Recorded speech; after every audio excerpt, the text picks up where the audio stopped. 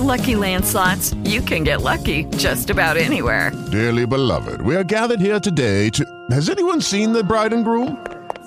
Sorry, we're here. We were getting lucky in the limo and we lost track of time. No, Lucky Land Casino, with cash prizes that add up quicker than a guest registry. In that case, I pronounce you lucky. Play for free at LuckyLandSlots.com. Daily bonuses are waiting. No purchase necessary. Void where prohibited by law. 18 plus. Terms and conditions apply. See website for details. Blog Talk Radio.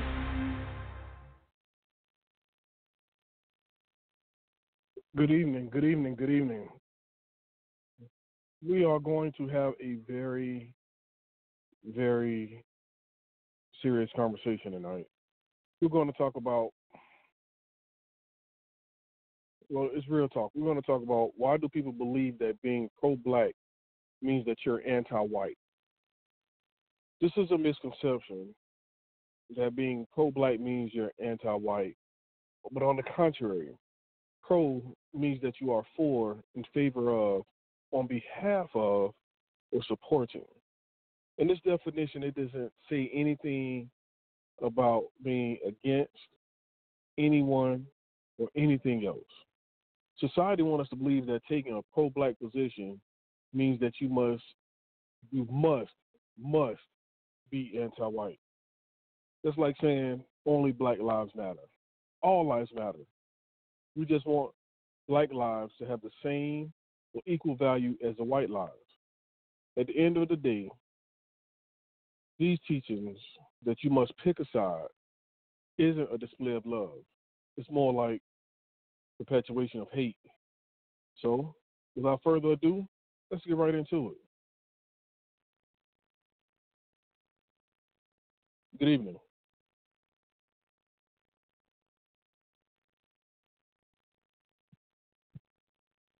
Hello. Good evening. Good evening.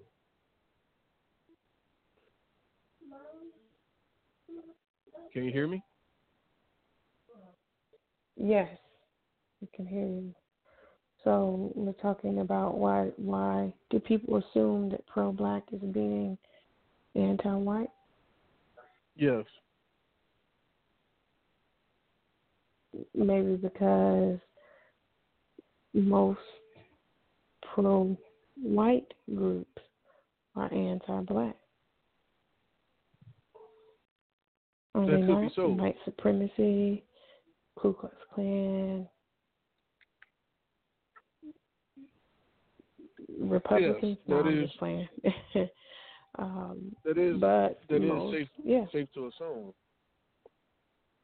But that's not what it means. I understand that that's not what it means, but the assumption behind it is maybe it's perceived that way because the white groups that form for each other are usually against all others, not just anti-black, anti-Asian,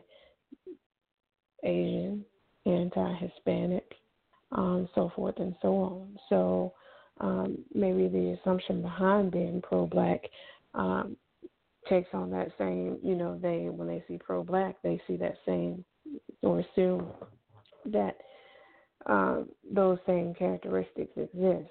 I understand that that it doesn't. We can be pro-black, for blacks, and supportive of other blacks and still not perpetuate hate or division amongst others and still display love. I think that it's important to remember that we, as blacks, have come, a very long way in this country. And so it's imperative that we support each other to make sure that we thrive in such a way that we change the perception of who we are or of who they think we are or of what they see on TV. So I am for being pro-black. And at the same time, I'm not anti-white or anti any other nationality or culture. I agree. I don't believe in. I mean, anti. It just gives a negative tone. Like that's hate. You know. I'm one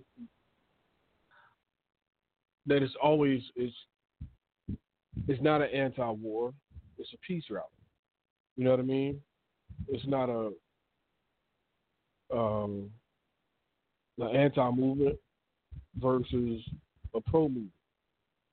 You know what I mean? Like if we are so quick to take a have to take a side, take a choice, and when you choose a side, you oftentimes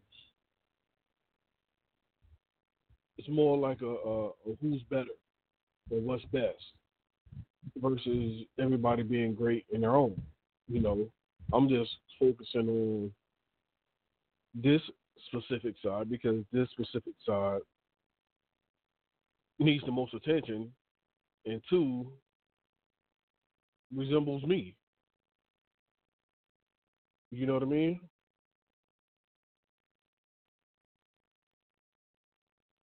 I think part of the problem is that you got to look at the condition of the world in which we live in. There's always a side to be taken. So society, people make us choose a side because there's so much division that's already created amongst us. You can't be pro-black and love everybody else.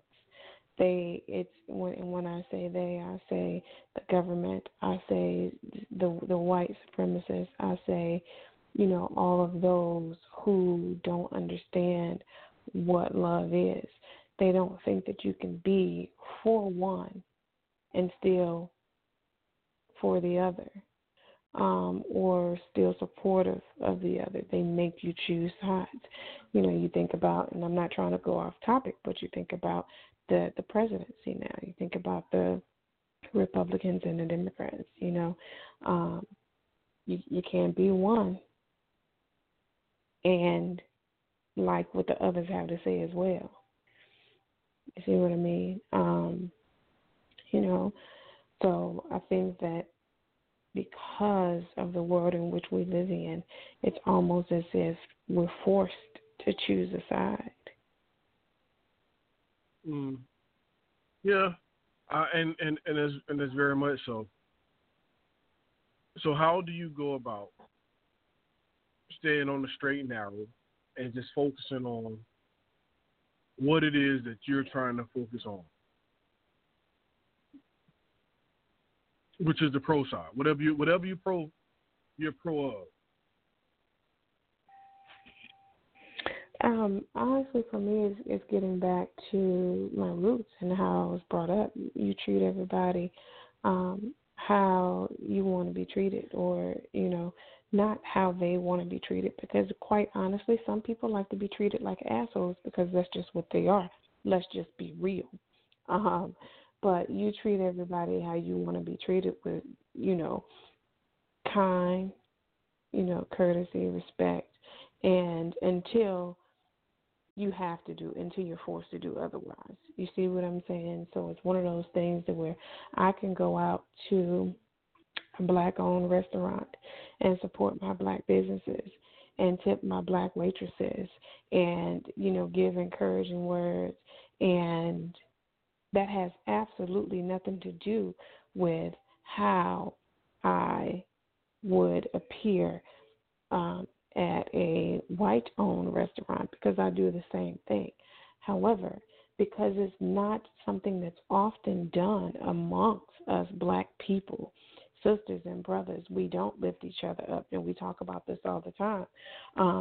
I tend to want to do it more when I'm in our black-owned businesses, when I'm in our, being serviced by a black waitress or being greeted by a black hostess.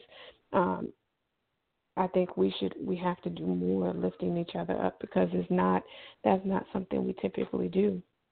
And again, that has absolutely nothing to do with how I address anyone else of another culture. It's simply when I see somebody who looks like me, who is doing what I would do, or who is doing what my grandma taught me to do, I applaud that. Because I think that over the years, the expectations of us have been dropped, and we don't expect us to rise up. We don't expect us to embrace each other. And so I think it's important that when we have instances where we can be pro-black, we should do it. I mean, so I've always been go ahead. I'm sorry, not to cut you off. So do you take this position because of what you saw through training, or, like I would like to say, programming or conditioning from your grandmother? So, what you can identify with, that's your position.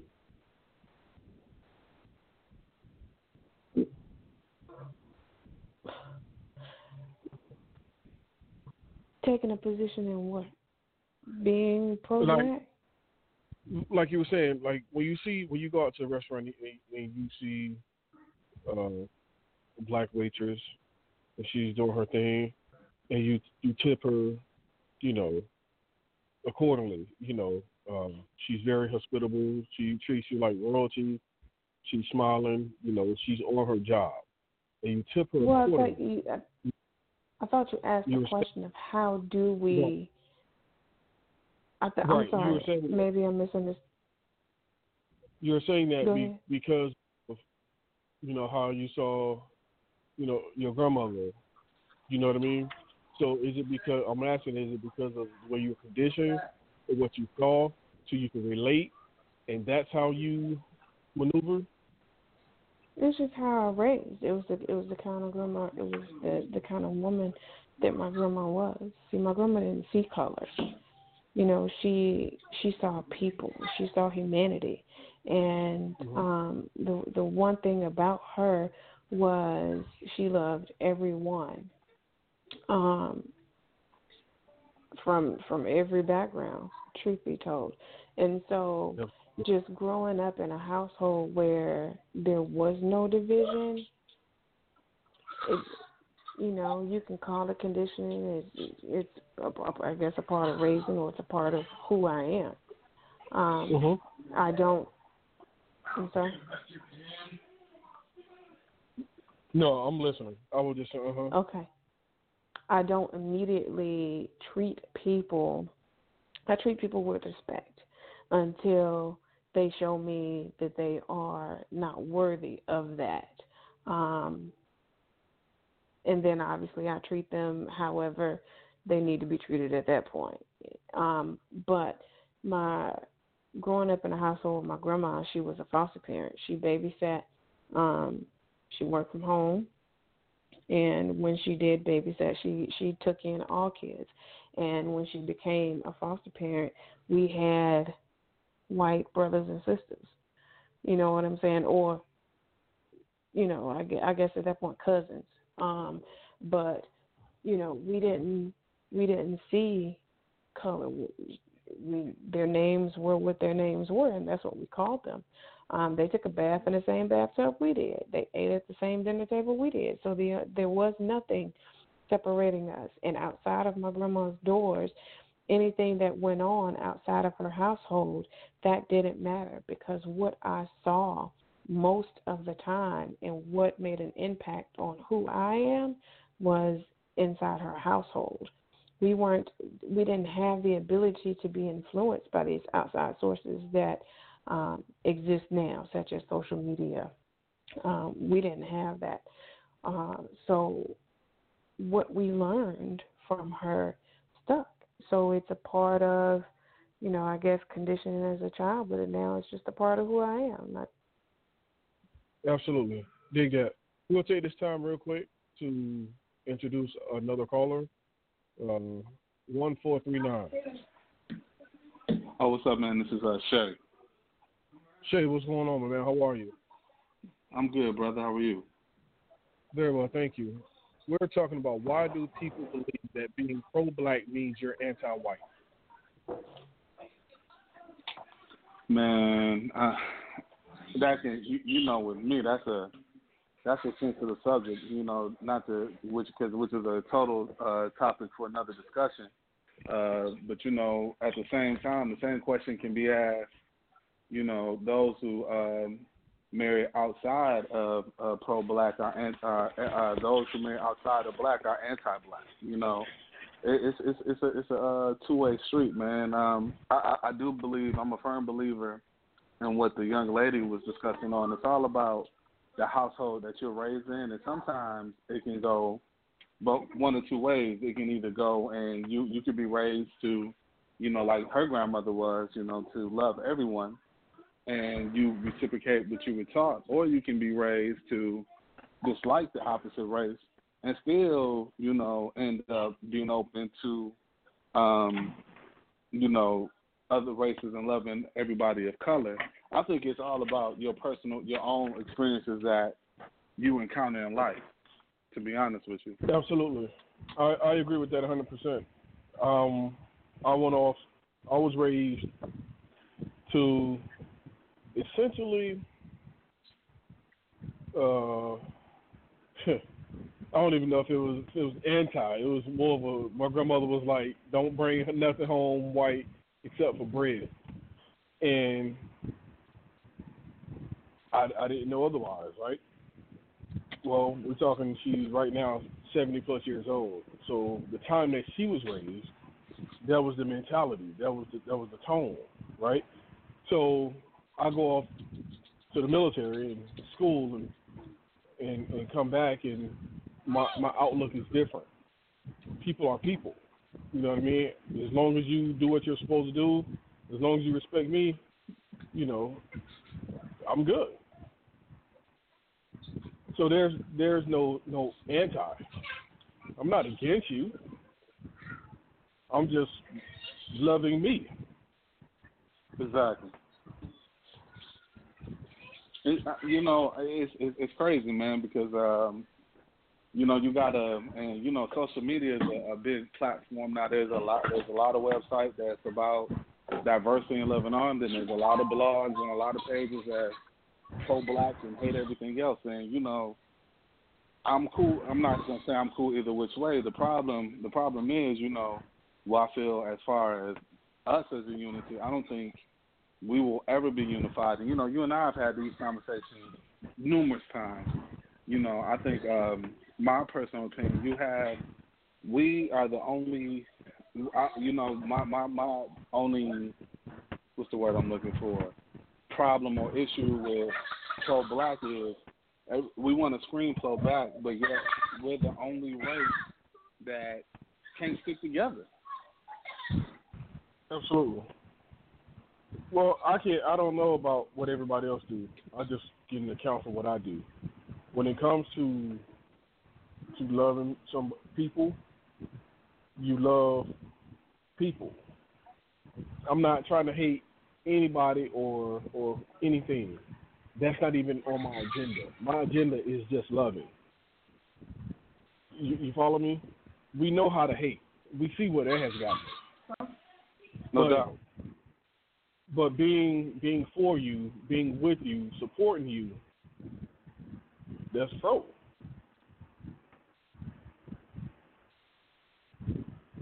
I agree. I'm listening. So I think there's a fine line. Sorry. No, please. Go ahead.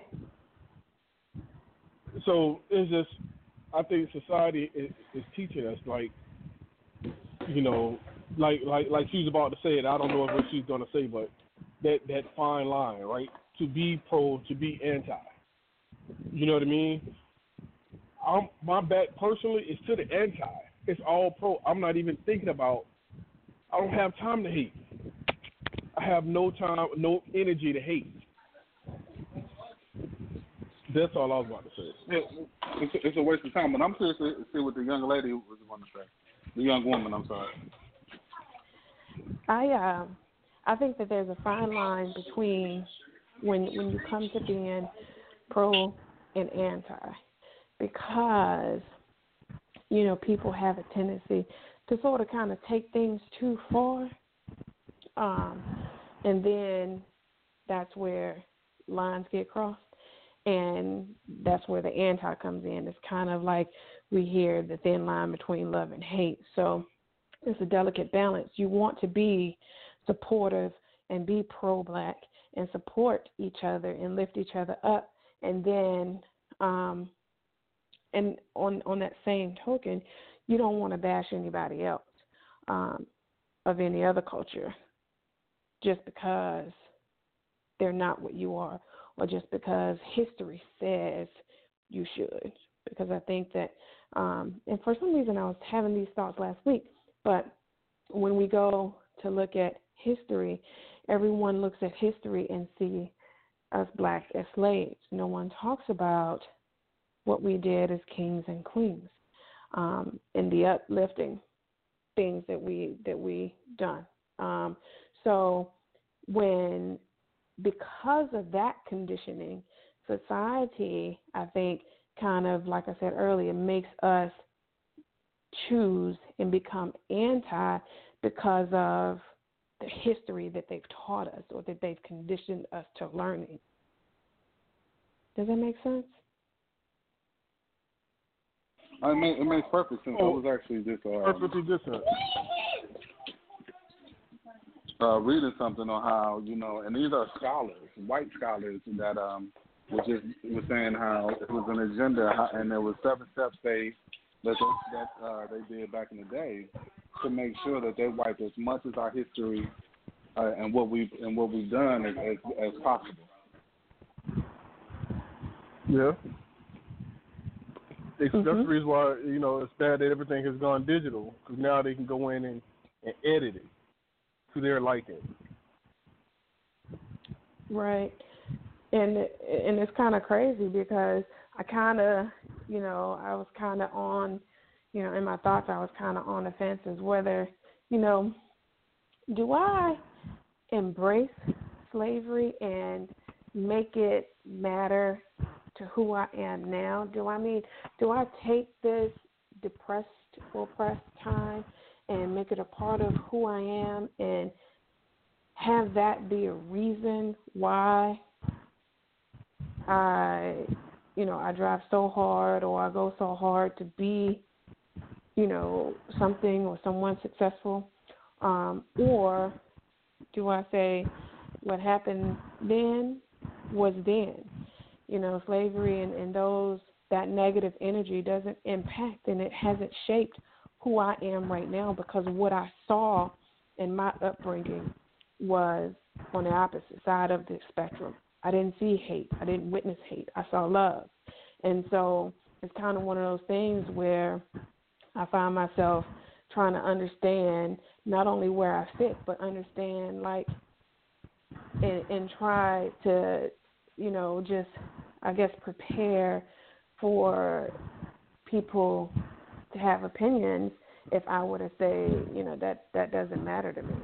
Those aren't my ancestors. Yes, I understand where we come from, but, what if I were to say that those weren't my ancestors? So, not to interrupt you, can I ask you a question? Because I hear you touch on, the house, your home, that, that was love, and that's awesome. But my question to that is, outside of home, did you, were you raised in because I had love in the home, but if you don't, my question to you is, what did you experience outside of the home, especially being a Black woman? In my younger years, I've been a victim of racism of all sorts. I grew up in an area where I lived, my community was full of Black people, and most of us were family. But I went to school with mostly white people. There were probably 300 people in my entire high school, and I graduated with just over 70 people, and probably 12 to 15 of us were Black. so I had white friends, and I understood that I could call them on the phone because their parents didn't know what color I was on the phone, but I also understood that if we were to hang out, that we couldn't get caught by their parents because we were, I guess they were very open and honest, and we knew what time we were living in. I even had friends where my cousins dated, and I had to call on three-way in order for him to be able to speak to her on the phone. So I guess I lived in a time and I experienced hatred or dislike, and I understood it clearly. And I can tell you because of that, I personally made this decision not to date outside of my race because I wasn't going to put myself through that type of energy or that type of relationship at such a young age. Now, what's crazy, I could tell, and that's why I asked you that question, because just the statements that you were making, and you're going to see where I'm going in a minute, I can tell that from a young age, you grew up amongst diversity, where a lot of us, and quicker understand, and the only reason I can relate, because I got to experience that same diversity once I got to high school myself. But there's a lot of us, I'm going to just use myself as an example. Being born and raised in Detroit, D.C., certain areas up north are the complete opposite. There isn't any diversity. It's predominantly all black. It's very segregated. Let's just be real. So you have a lot of us that come up in that community, and when they go and they're raised in that community, they grow up pro-black and raised pro-black because all they know is black. Where you have people like ourselves who are maybe pro-black. I'm just pro whatever. I'm pro everyone because I'm gonna keep it real. My wife's white. Who understand that there's two sides of the story and there's love on both sides of the fence. But you can't judge those who never seen that other side of the fence, and because every time they saw that side of the fence, it was straight hate. I'll never forget when I got to college. It was, I played football, so it was I went to a very diverse school. But a lot of my friends went to all black schools, never went to school with white people ever before in their life. And when we got to college, it was straight culture shock, and that's something that always stuck with me. And it made me realize, and I think that's why I went down a different path with my kids and things of that nature, because you have to know how to, and this is something quick and I discuss all the time, you have to know how to move and talk in all environments, not just in our community. Because when you scream that pro-black, I'm black, black, black, yeah, that's cool. But if you don't know how to move in all areas, in all races, you're not going to be able to expand. Well, just because you chanting that you're pro-black, once again, that doesn't mean that you're against anyone else. I'm just simply saying that I am for those that look like me in whatever situation it may be. Now, you have some people who are screaming they're pro-black to the point where now the government has a flag for that type of situation, and it's called black identity extremists. They try to parallel you with terrorists, essentially, because you're trying to start a movement or continue the movement of being pro-black as though you're anti anyone else. And I don't believe. Well, let's be real quick. Any black male or female that has that label, it's not because they're terrorists. It's because they're extremely smart, and the government sees what they can unify, and therefore that is a threat. Mhm. I agree 100%. I do agree. I just, once again, why is it? It's okay for the Klan to get together, maybe because they're not that smart, but it's okay for them to get together and burn crosses and ride horses and tear up sheets, but we can't even get together to have a conversation in a group in an enclosed setting without trying to be infiltrated to see what we're talking about. You know why, Cliff? Because they know some. I'm gonna let you go, sweetie. They know so much about our history, and it always that's like the biggest question of our lives, of our universe. How we must have been so powerful and so unified that they've been able to wipe from the books that they are terrified of letting that ever happen again, and they will go by any means to make sure that it doesn't. That's very evident. Mm-hmm. Go ahead. That's actually exactly what I was going to say. That's the same. I was going to say fear.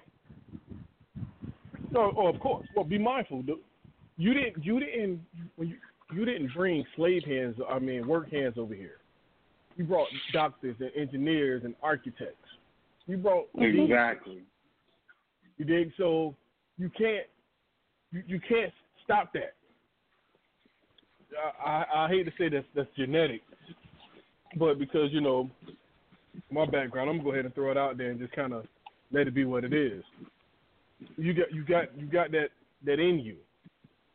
That spirit is in you. They can't take that from you. So that's where I believe the fear really, really lies. Because if we do come together, I don't know. Maybe that's the reason why they try to keep us from being able to buy weapons. And they don't try to keep us. They do. Well, what I'm saying is that keeps them with the upper hand, with the control. They can shoot. They have the money. Now we built for them. You see it? Right. But now, be mindful now. We didn't go to war, and y'all can do the research. I'm sure y'all have. We didn't go to war with weapons, with guns in our days. We made weapons.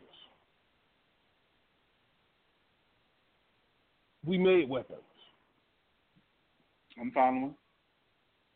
So what makes you think that if it hit the fan, that we won't be able to defend ourselves?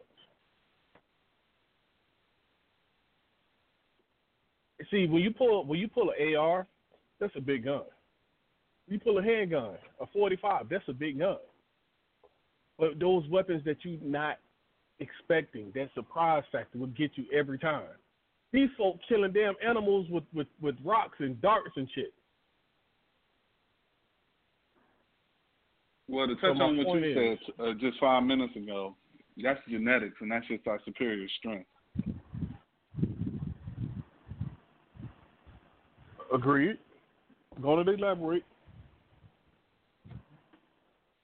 When you and on top of that, that's no fear.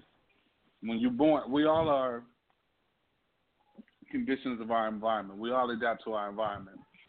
If you and I were born in the jungle, and all we knew was the element of survival was having to kill this lion or how to hunt this tiger to survive, guess what? We ain't got no guns.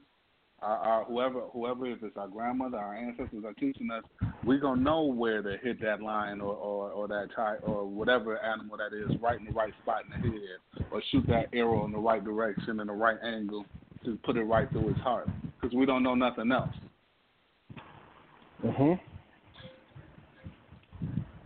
So you think with everything they're trying to do with the programming, I believe that that's what they're trying to get rid of or extract more than anything. A way for us to survive. Because it's a proven fact that regardless of what you put us through, we persevere.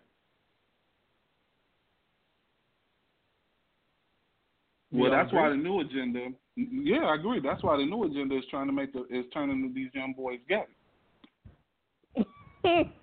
Preach. Right?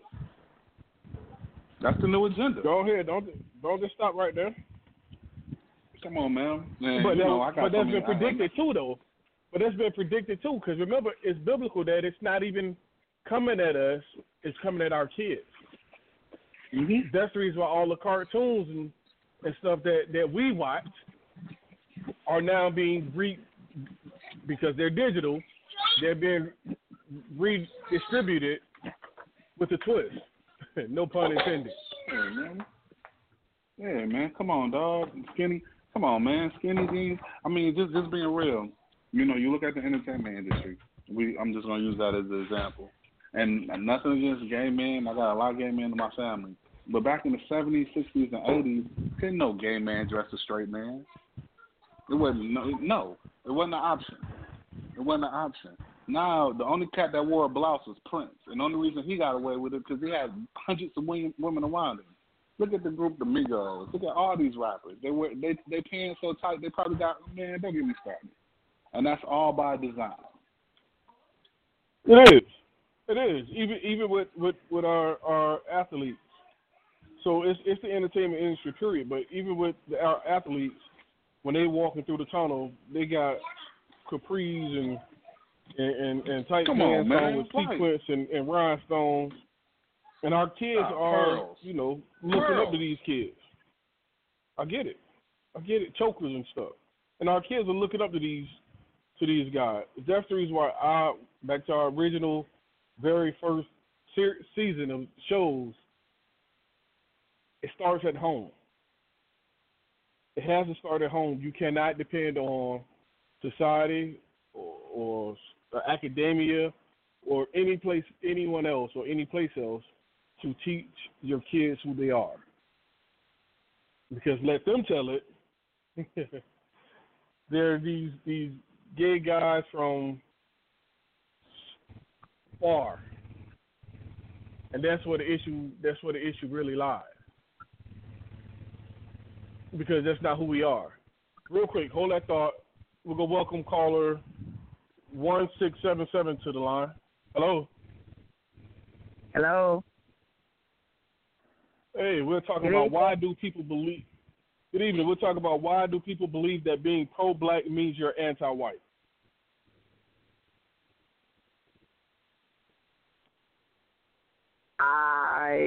My best comment is the world is changing, but my Bible teaches me we're supposed to love one another, black or white. Yeah, we know, but that's what the Bible says, but society tells us different. Society tells us that you can't be pro-black unless you're anti-white. Because, you know, we got to have a side, a best, and competition. We kill each other off and all that good stuff. Interesting. Right. Society is designed to keep us divided. Absolutely. True. I agree. So I think the biggest thing we can say, as Ms. Quick was saying earlier, there's a very fine line between being pro-black and anti-white. I mean a very, very fine line, because it can be to the point where you're so extreme to where it's not only is it you know, you're pro, but you're smearing at the same time the other side. When in actuality, pro doesn't mean against. You know what I mean? I'm sorry. They're just saying that you're in favor of or you're in support of. I would not fit into that group at all, because I have had some rank strangers that have been lifesavers in my career. Some of my best mentors were white, didn't even know them. You never know where you're going to get a helping hand from. So we should be pro-mankind. Forget about pro-black, pro-white, all of that. Let's just love one another and help each other to be more successful. Okay, I dig that. Now, with that being said, when everybody talk about Black Lives Matter. Now, I believe personally that all lives matter. Yeah. My whole ploy is to make sure that black lives are equal or just the same value as white lives. Period. I'm not saying one is better than the other. I'm just saying let's keep it consistent. Everybody's lives matter the same. Because you're right. You never know where your blessing is going to come from. Be it a white guy, Indian guy, whoever. I've had white people help me before black people helped me. That's just who God sent. There's so much going on in our world today. There are people that will use their own kind to make a dollar bill. You're talking about pro-black and got to be anti-white. What about the Russian or the German that brings his own prostitutes to our country and uses them like trash? What do you call that? I call it a disgrace, and I call it a shame.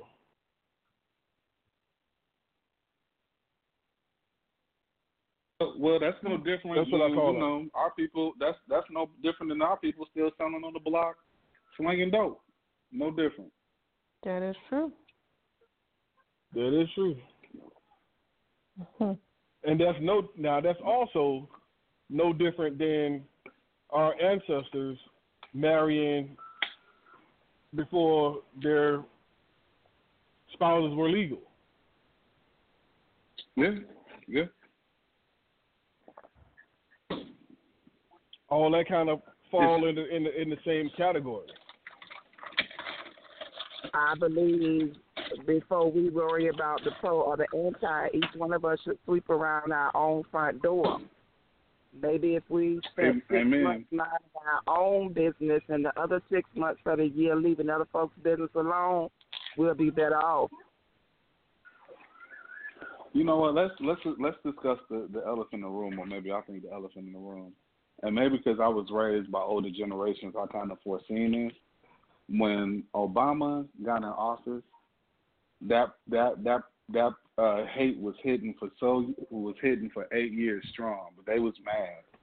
They were mad, and that's how Trump got in office. The others, not us. And I think, my opinion, there's so much hate now that 45 has spewed. There's so much hate, and it's also being and they're also programming and conditioning not us but white people for it to be accepted. I mean, come on, y'all. We all grew up before the '60s. Only in the '60s were black men getting murdered like we're getting murdered now. It wasn't as bad in the '70s and the '80s or the '90s.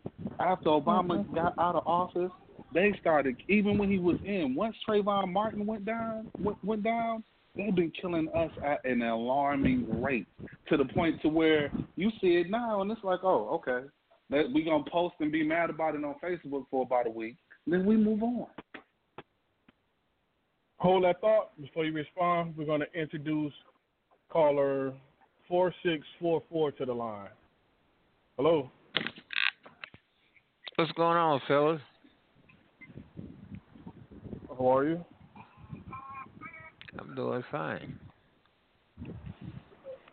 Our topic tonight is, why do people believe that being pro-black means that you're anti-white? Well, why do they believe when you're a white nationalist that you're anti-black? Same question. Okay. So someone made that point earlier. Absolutely. I voted for Donald Trump, by the way, and I am African American. Good for you. So I don't think that him becoming president has done anything on people's thoughts. And I can say that because, the line of work business I was in, 90-some-odd% of my employees, when I put up buildings and bridges, was white. And they worked their butt off in order to get the job done. So my experience is not like, I guess, somebody else either read, hear, or maybe they experience it themselves. Everybody don't experience those things. Now, on this question, you saying that it means pro-black, but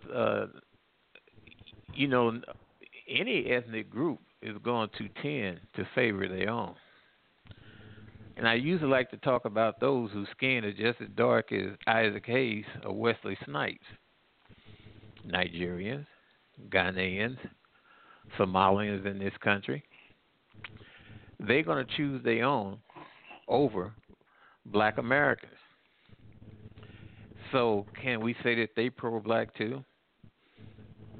So that pro-blackness has to be. Pardon me? Listen, bro. You come on the line and you take it in a different direction. You know exactly what the question entails. The question is not the hue of someone's skin. The question is the position in America as a black American. Yeah. As a black American does not mean that you're against white Americans. Oh, I can agree with you on that. But for a lot, there's elements in your population that feel different. You can listen to their conversation.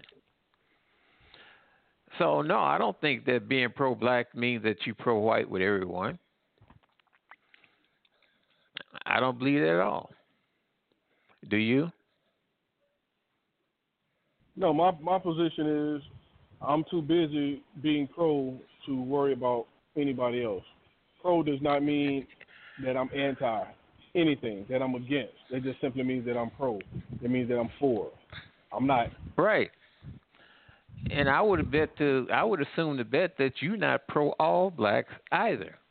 It's probably something that you don't want to have nothing to do with. I mean, that's just typical the way human beings feel toward others for whatever the reason.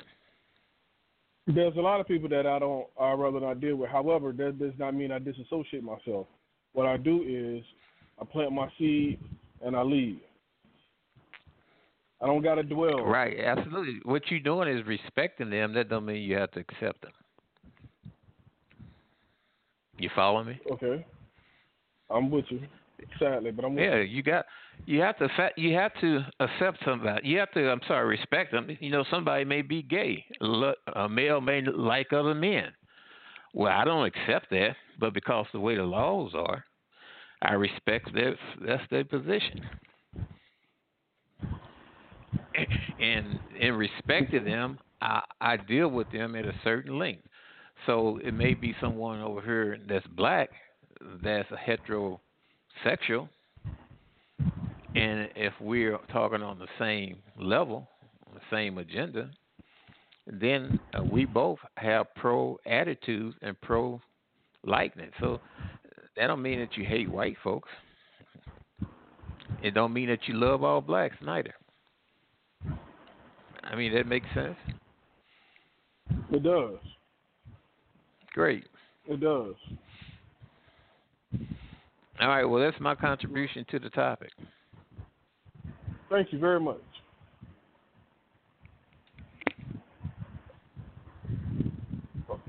So go ahead.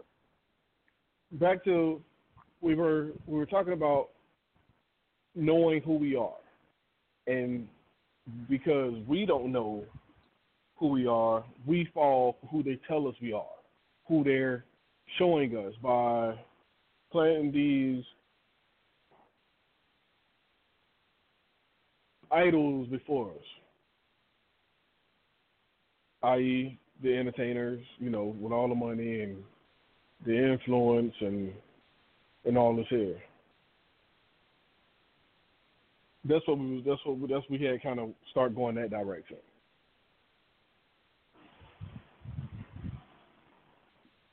Okay. I think that one important thing to remember is, like the gentleman said, that he said that, just because you're pro-black don't mean you're pro-all-black. Well, the one thing that we were talking about is the division.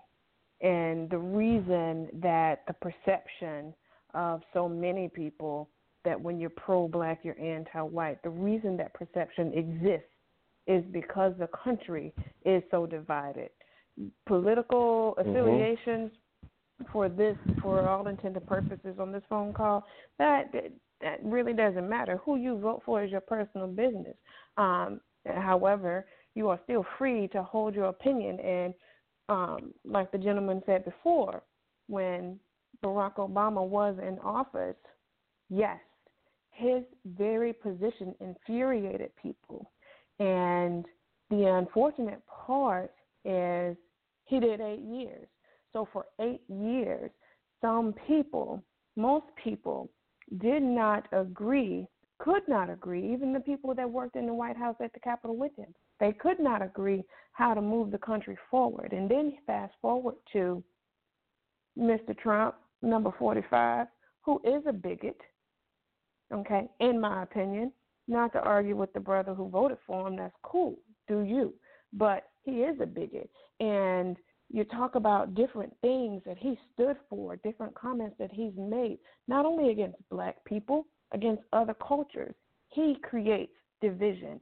And the country right now is boiling with anger and hatred right now. So now the perception is if you are white and you love whites and you're a bald-headed white man, then the perception may be you're a skinhead.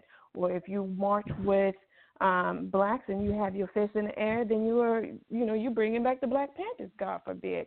So now everyone is looking for a reason to spew hate and more division. What the purpose of the conversation tonight is we're saying why. We're trying to figure out, like, why is it that way, and create a conversation where we could have different ideas come about to say, okay, well, how can we be pro-black and build our community up and get the young boys off the corners with their pants hanging down, slinging dope? How can we get our ladies out of prostitution? And how can we help not only the people as a whole, but specifically our community? Because government isn't reaching out to help us. Like the brother said, they're killing us. They look at you on a corner, they see you with your pants down, slinging dope, and not you're automatically a gangbanger. Not all dope boys are gangbangers, one, but not all people standing on the corner are dope boys either. But they don't hesitate to pull their weapon out, so they would say out of fear.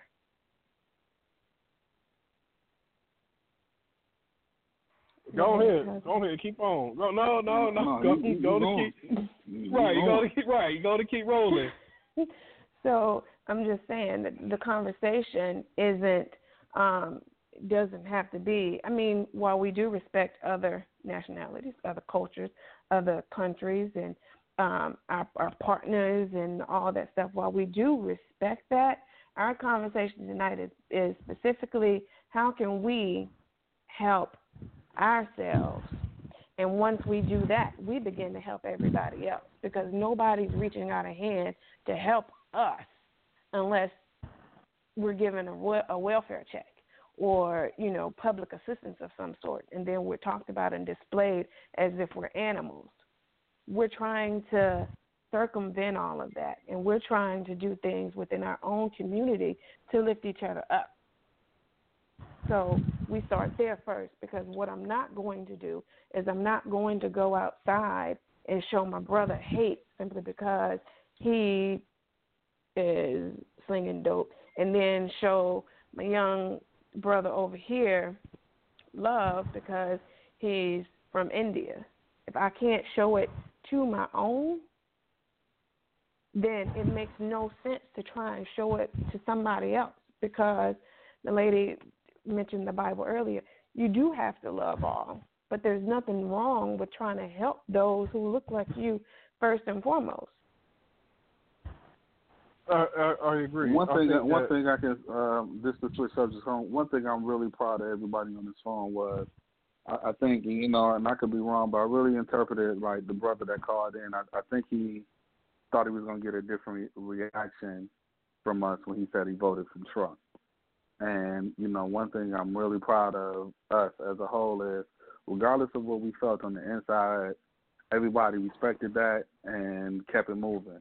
And I really think that threw him off. And I like how when he tried to change the narrative just slightly, you reeled that in real quick. And I just wanted to say I like that. It just goes to show that we're not talking just to talk.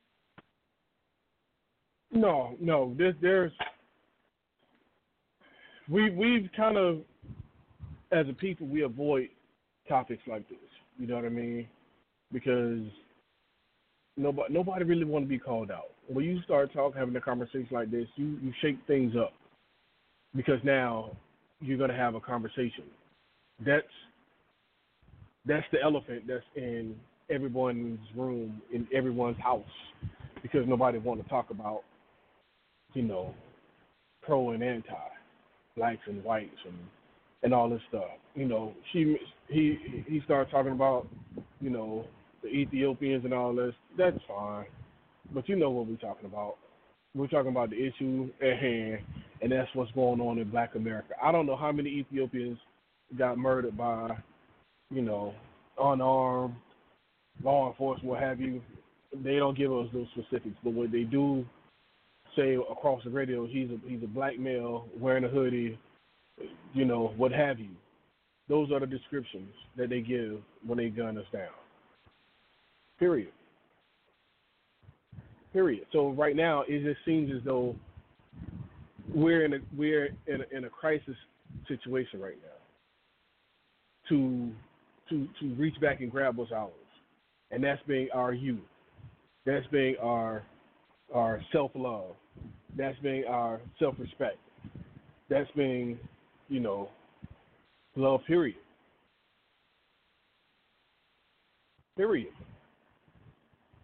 That's not what they want us to have. They want us to have hate and be competing with each other and killing each other off. One got to be better than the other, which means, you're tearing one down versus you good or the best of you. I'm the best of me, and we both just be the best us.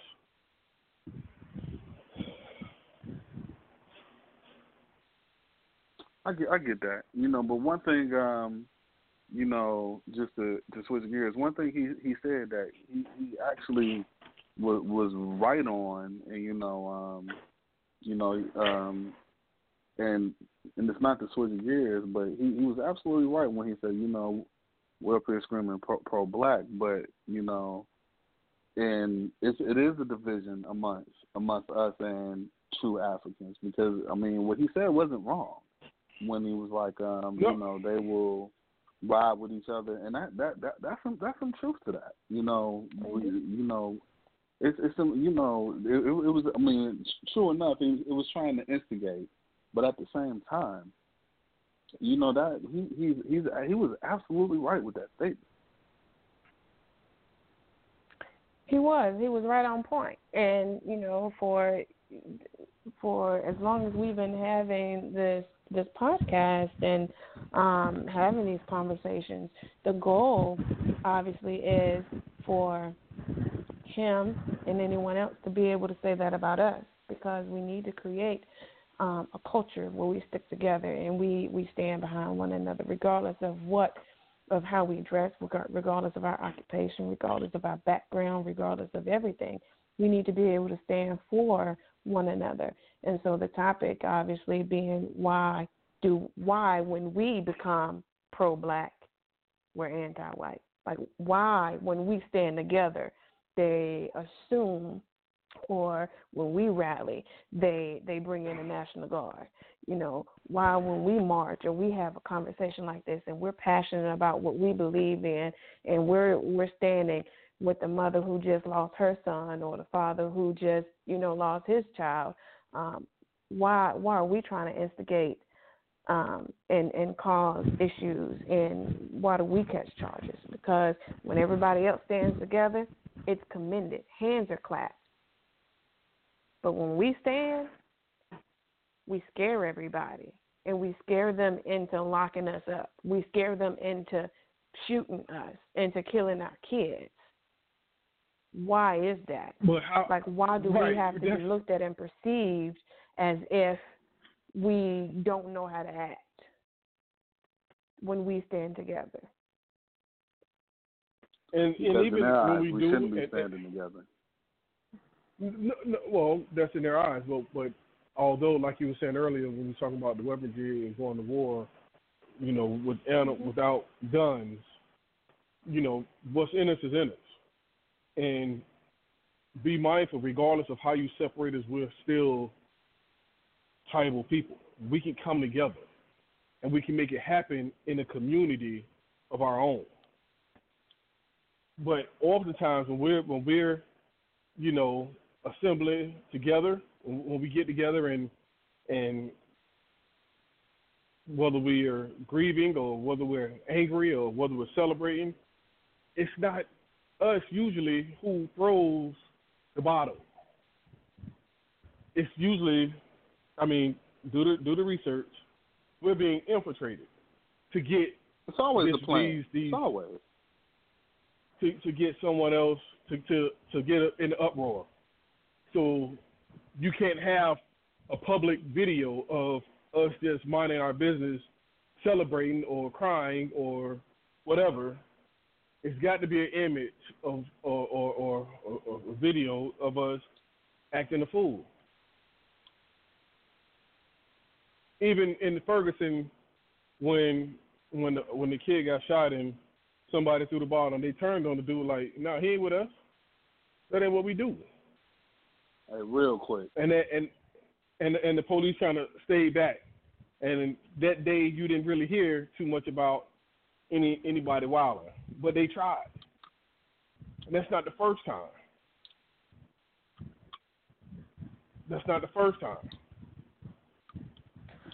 I think, in all fairness,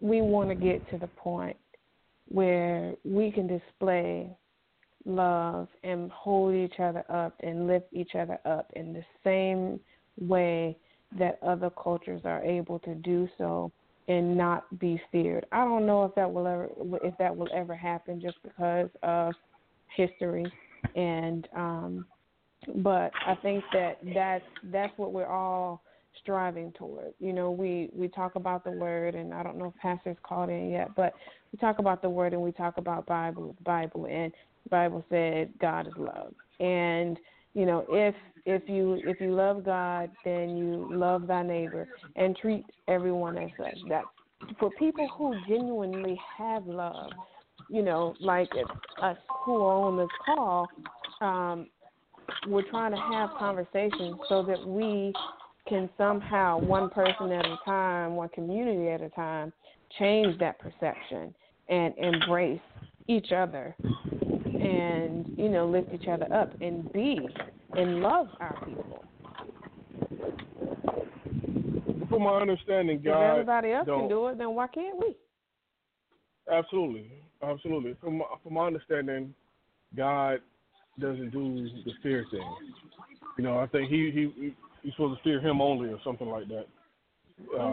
But why you fear me if this is supposed to be such a Christian based nation country? Right. We're supposed to be. Why you fear me? Right. We're supposed to be one nation under God, indivisible. But every time you turn around, God is taken out of everything. And division is put in everything. So you go to vote, you have to choose. You can't just choose a name. First of all, when you go to register to vote, you have to. They would like you to declare whether you are Republican, Democrat, or liberal, or independent. Excuse me. That's what they want you to claim when you go. But why do we have to do that? Why can't we just sit and listen to the debate and vote for the person who lines up closely with our morals and our values, regardless of what party they're affiliated with? See, the whole thing is that the division continues. You see what I'm saying? So I think it's inevitable. Unfortunately, and there's multiple levels of the division. Yeah. And you know what's crazy, y'all?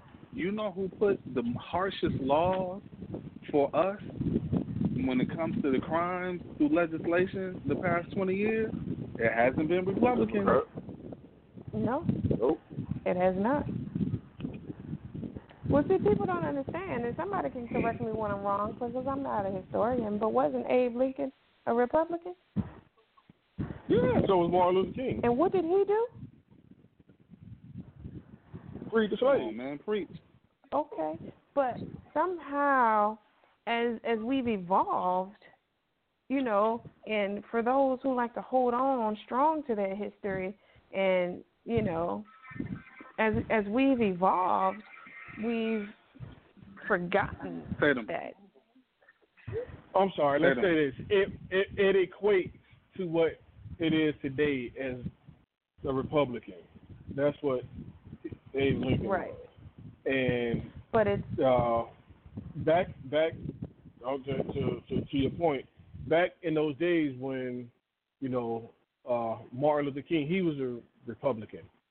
Republicans were quote unquote the black party back in those days for the blacks. Mm-hmm. And to Shay's point, the Democrats are the ones that's got us deceived and the ones that's doing us the most harm. Hell, truthfully, look at what all Clinton did. Clinton tore us down as the black community with all the things that was passed that wasn't beneficial to us. But we're not listening to the debates. We're not tuning in, and we're not listening to what these candidates are talking about and the platform that they're building for themselves. We're not listening. We're looking at red or blue. And if you're black, you're blue. If you're white, you're red. However the thought process may go. And again, who you vote for is who you vote for. No problems with that. I have myself, I voted Republican. I did not vote for Trump, would not vote for him. But I have voted for a Republican before, because the platform that they stood on and they campaigned on meant most to me personally. And so, in order to get through this division, everybody needs to understand not only who they vote for, but what they're voting for. Forget about how the world wants you to see as Democrats and Republicans. And I know this is getting a little bit off the subject, but you have to forget about that, and you have to do what hits close to home. That's the same for supporting black people and still being able to look someone of another culture or another race in the face and treat them equally. Just because you love your black people don't mean that we don't love and treat equally any other race or culture. It just means that because the black community is suffering so much from what's going on in the world today, it's like that one child who needs just a little more hugs than your other one. Right. At some point they got to get, at some point you got to hug them all equally. But for right now, we got to hug and uplift ourselves a little bit more, because we are, moving slowly back to the bottom of the food chain. Because of this. And that's the whole point. Period. That's the whole point right there. All I'm simply trying to do is give hugs. Give hugs of congratulatory hugs, or hugs of consolement, hugs of, just letting you know that we're here.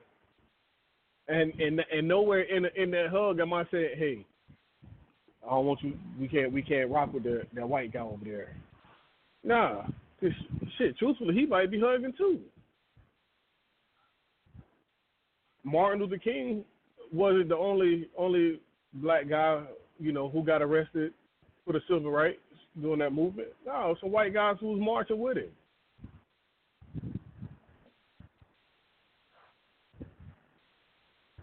But all this, to everybody's point,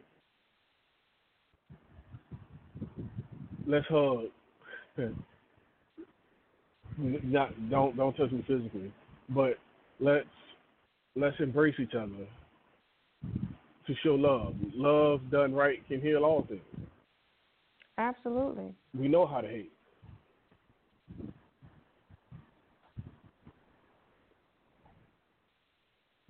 We know how to hate. I find it so intriguing. Like it, and my question is just why? The nicest guy, the whatever I can do to help. So why you fear me? Is it me? Is it anything that I have done specifically, or is it what's in your head? I believe it's what's in your head versus anything I've done. You know what I mean? Yeah, I think that, like the brother said earlier, they've been successful enough to erase so much of our history, of the good things and the positive moves that we've made. They've been able to erase so much of that and keep that hidden and buried for so long that truthfully as a culture, we've nearly forgotten who we are and who we come from, because we kind of, lay back and let them kick the dirt over, so to speak. And because they've been so successful at that, then the fear of our come up lies within them. You know what I'm saying? It's like, man, I've seen what this guy's capable. I've seen what these guys are capable of, and we're not trying to go back there. So let's do this. Let's do this. Let's do all we can to keep them down. And the unfortunate part is, the systems that were created to help us, they have conditioned us to believe that it's permanent. And right. Some of our brothers and sisters who receive help that should be temporary, they become long-term beneficiaries, and that's when we get displayed on TV, in a negative manner. They go when they're doing interviews, or when someone has been shot or some catastrophe has happened. They pick, and nothing against my brothers and sisters, but they pick the worst looking ones of us to interview. The ones who couldn't afford to go to the dentist to keep their teeth up. The ones who couldn't afford, or who woke up that morning and didn't have time to comb their hair, or you know what I'm saying. The ones that was in such awe and shock that they threw on the worst pair of sweatpants that they had. They deliberately choose the worst of us to display on TV. And we fall. I agree. You come and ask agree, me, and I got 100%. on sweatpants and my hair pulled back in a knot. I'm gonna tell you, no, I cannot do an interview right now. I mean, I don't, one, I don't care about nobody seeing me on TV, but two, if somebody gonna see me on TV, I am not gonna look at my absolute worst. I mean, I don't have to go put makeup on to the nines, but if I have a family to represent, like I have a culture to represent. We don't want to represent for each other anymore. We're all about, like the lady had said earlier, let's for 6 months of the year mind our business, and the other 6 months leave everybody else alone. But the problem is that there's been too much of us minding our business. Like we don't lift each other up. We look, at kids walking in the street with pants hanging down their ass, and we don't correct them. We mind our business, and that's not working. It's proving to not be effective right now. We can't just mind our business. I agree with that 100%. We got to be proactive versus reactive. We can't. Time is of the essence. We cannot sit back and just and continue to let it go without mentioning. You know, that's the whole. When we were young, teachers would be doing our work, and teachers would walk by and kind of glance down at everyone's paper. Why? Because if there's something going wrong, they can be corrected along the way. Mm-hmm. So it's the same thing. It's the same thing that we're trying to do. We're trying to walk along and monitor so we can correct what we see you starting to go wrong at. And that's the problem. No one wants to correct. Period. No one wants to correct. When you see a young brother out here with his pants hanging down or standing on the corner, give him an alternative. Give him an alternative. It's not necessarily a bad thing. He may not know any better. But now that you know better, you can teach him better. And if you don't, shame on you. Hold your thought, hold your reply. We're going to welcome Pastor to the line.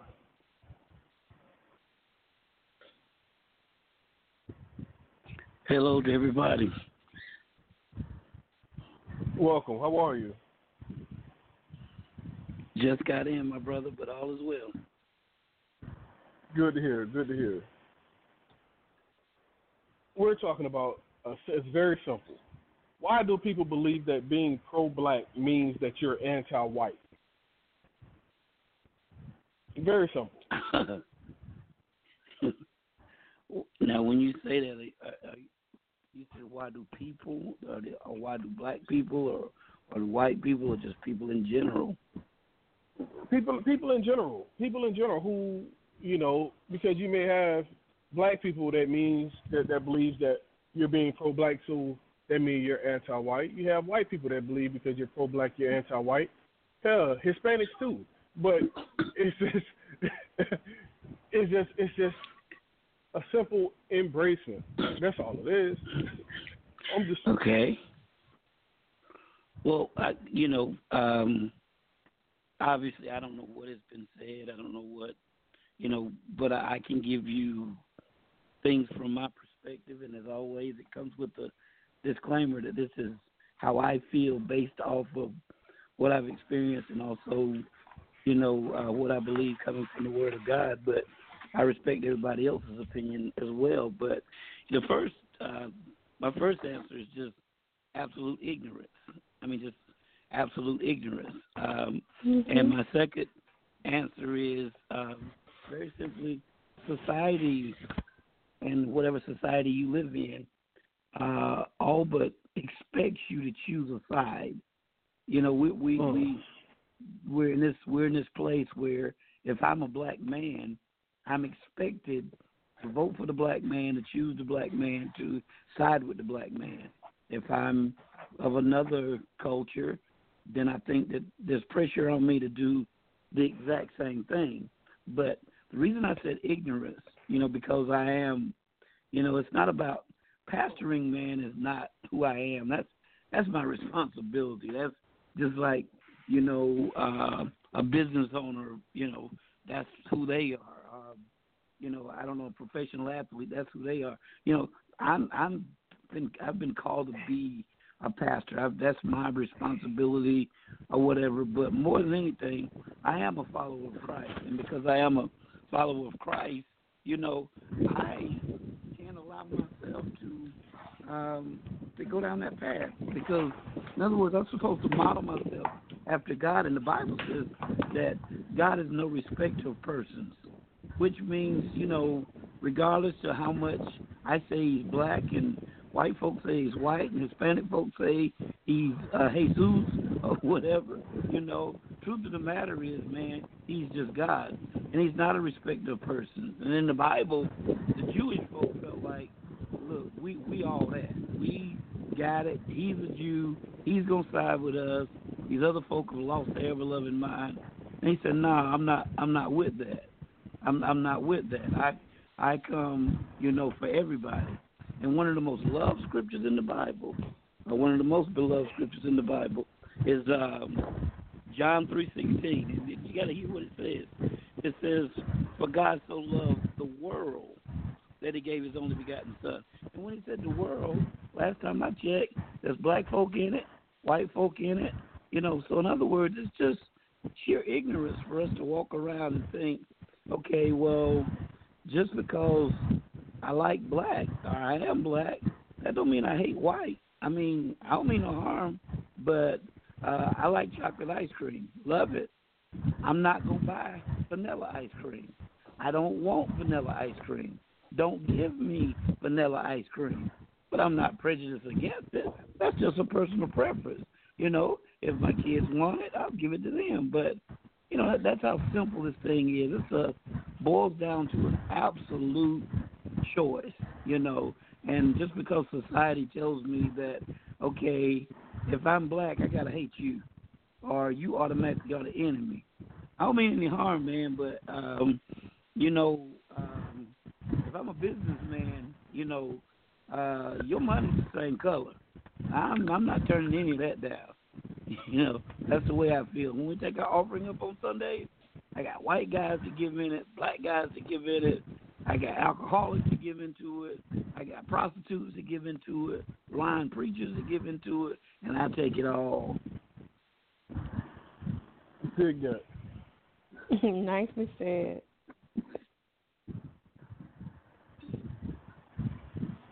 Well,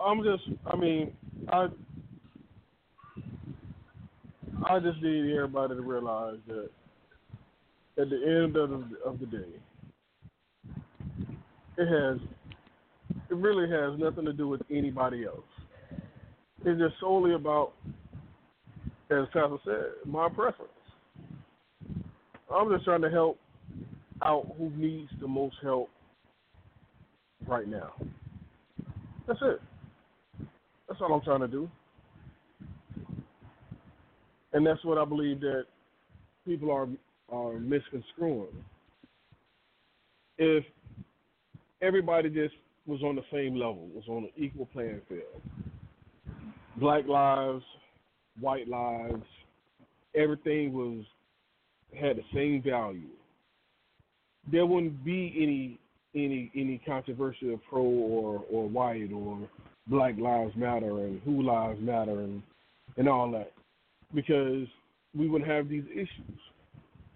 The issue is when the society try to make a difference in who's of more value than the other, when in fact God loves us all and we're created equal. Am I right?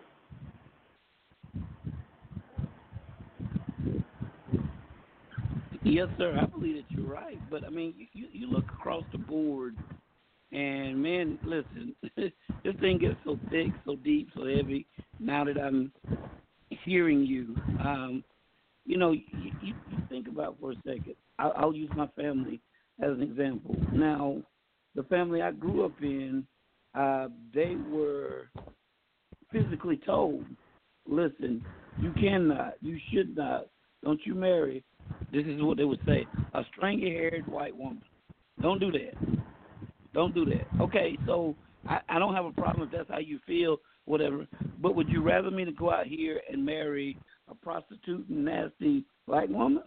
I mean, you know what I'm saying? You're telling me, regardless to who this woman is, you cannot marry a white woman. You cannot. You're not allowed to do that.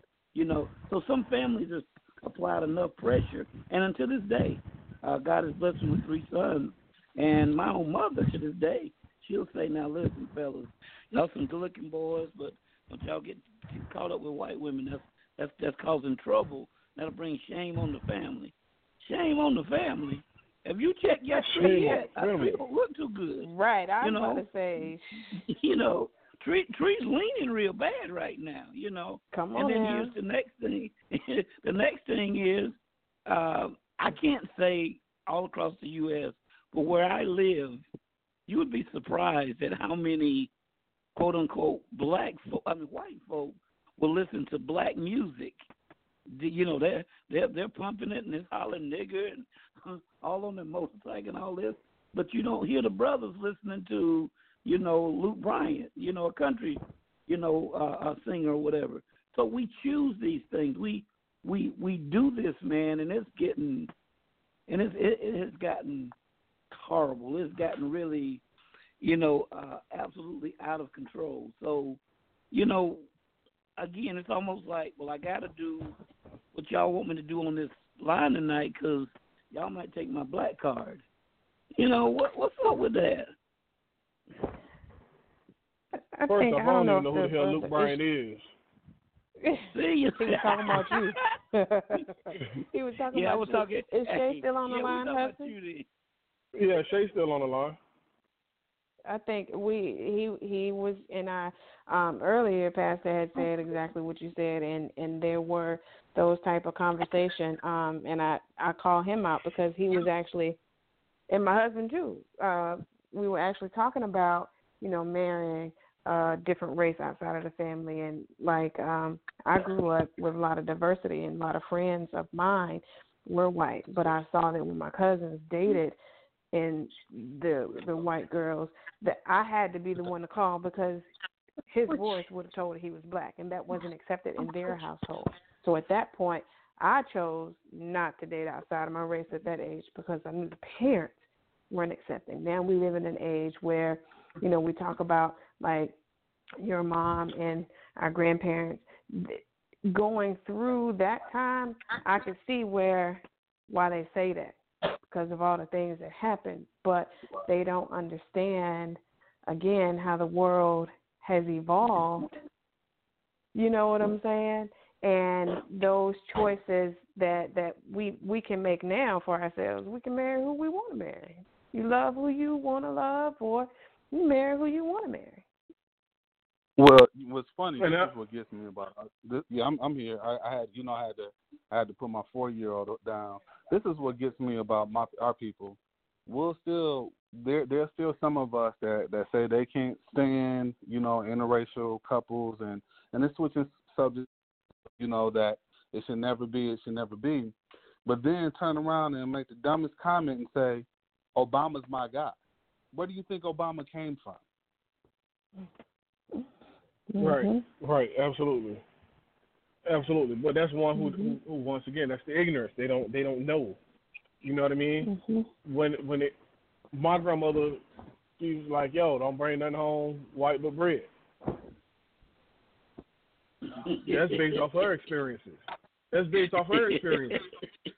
You know what I mean? I ain't never really had experience with white women like that growing up. So I can't say they're good or bad. You dig? Period. I ain't tripping. Whatever make you happy. Your mom told the boys, don't bring home, no white woman that'll disgrace the family, whatever. Well, what about if they brought home another man? Is that cool? Well, now let's forget about Grandma right now. You talking to me now? I'm killing. No, I get it. I get that. I get that, but I'm just simply saying we're talking about what disgrace, But if God is love, why don't you be happy that He's with somebody who loves and respects Him and treats him right? I do. Yeah. I do hear you, but man, you will be amazed, honestly, at okay, just because. I bet y'all won't. I prefer my preference. I'm married to a black woman. That's my queen. I'm married to her, and it's because that's just simply my preference. Did I see white women in the world? Yeah, they're out there, but I just never wanted. That's just not what I wanted. It wasn't because they were white. It wasn't because they were, it didn't have anything. I just prefer what I got. I wanted the thickness. I wanted what I got. I got what I got. I'm good with what I got. And so, but I don't have a problem, with someone that says, you know what, I don't date outside my race. I only want white women. If that's what, look, brother, you do you. But again, just because I do that, I'm not going to hate on a white man. I'm not going to hate on. Let me tell y'all a story. I love documentaries, and it's down. My wife is from the Louisiana area, and they had a real bad mass shooting of several years ago of cops, and they brought these several white cops into the hospital, and the doctor was, trying to work on him, and I think he lost 3 of them. But nonetheless, after he lost them, he came out to do his interview, and he was all but in tears. And the reason that he was in tears was because he said he wished he could have saved him. And then he actually told the reason why. He said, over the years he had been stopped by white cops for so many years. He said he feared for his life on a couple of occasions. And he said when that happened, and they brought them in there, he said he was really heartbroken that he couldn't save them because he was trying to save a life. He didn't care whether it was black or white. It was at that moment right then that he was able to forgive the cops for what they did to him over the years. And, that kind of was like a little eye-opener for me. It was like, wow, dude, what would happen if, you've been dealt with like that before, but what would happen if you had a chance to save one of them? Would you just say, you know what, you deserve what you got? And I can honestly say tonight, you know what, I don't, for me, in what I do for a living, if you will, man, I don't mean any harm. I don't want anybody to die and go to hell. I don't care what color you are, and I don't care what. I may have told you to go there a couple of times, when I was angry, but I don't really mean that, man. I don't want anybody to suffer. I don't care who it is, man. I don't want anybody to suffer, man. I just don't. And so I'm not going to be jumping up and just hollering Black Lives Matter. If I'm going to do that, when it flips the other way, I'm going to say White Lives Matter. And so I'm not going to let society dictate to me and tell me, listen, you got to hate them because you one of us. The devil is a liar. I don't have to hate them. I don't have to do that. I don't hate nobody. I'm just loving somebody. Hold that thought. We're going to introduce caller 7244 to the line. Hello. Hello. How is everybody? Well, thank you. How are you? Hello. I'm doing fine. Brother.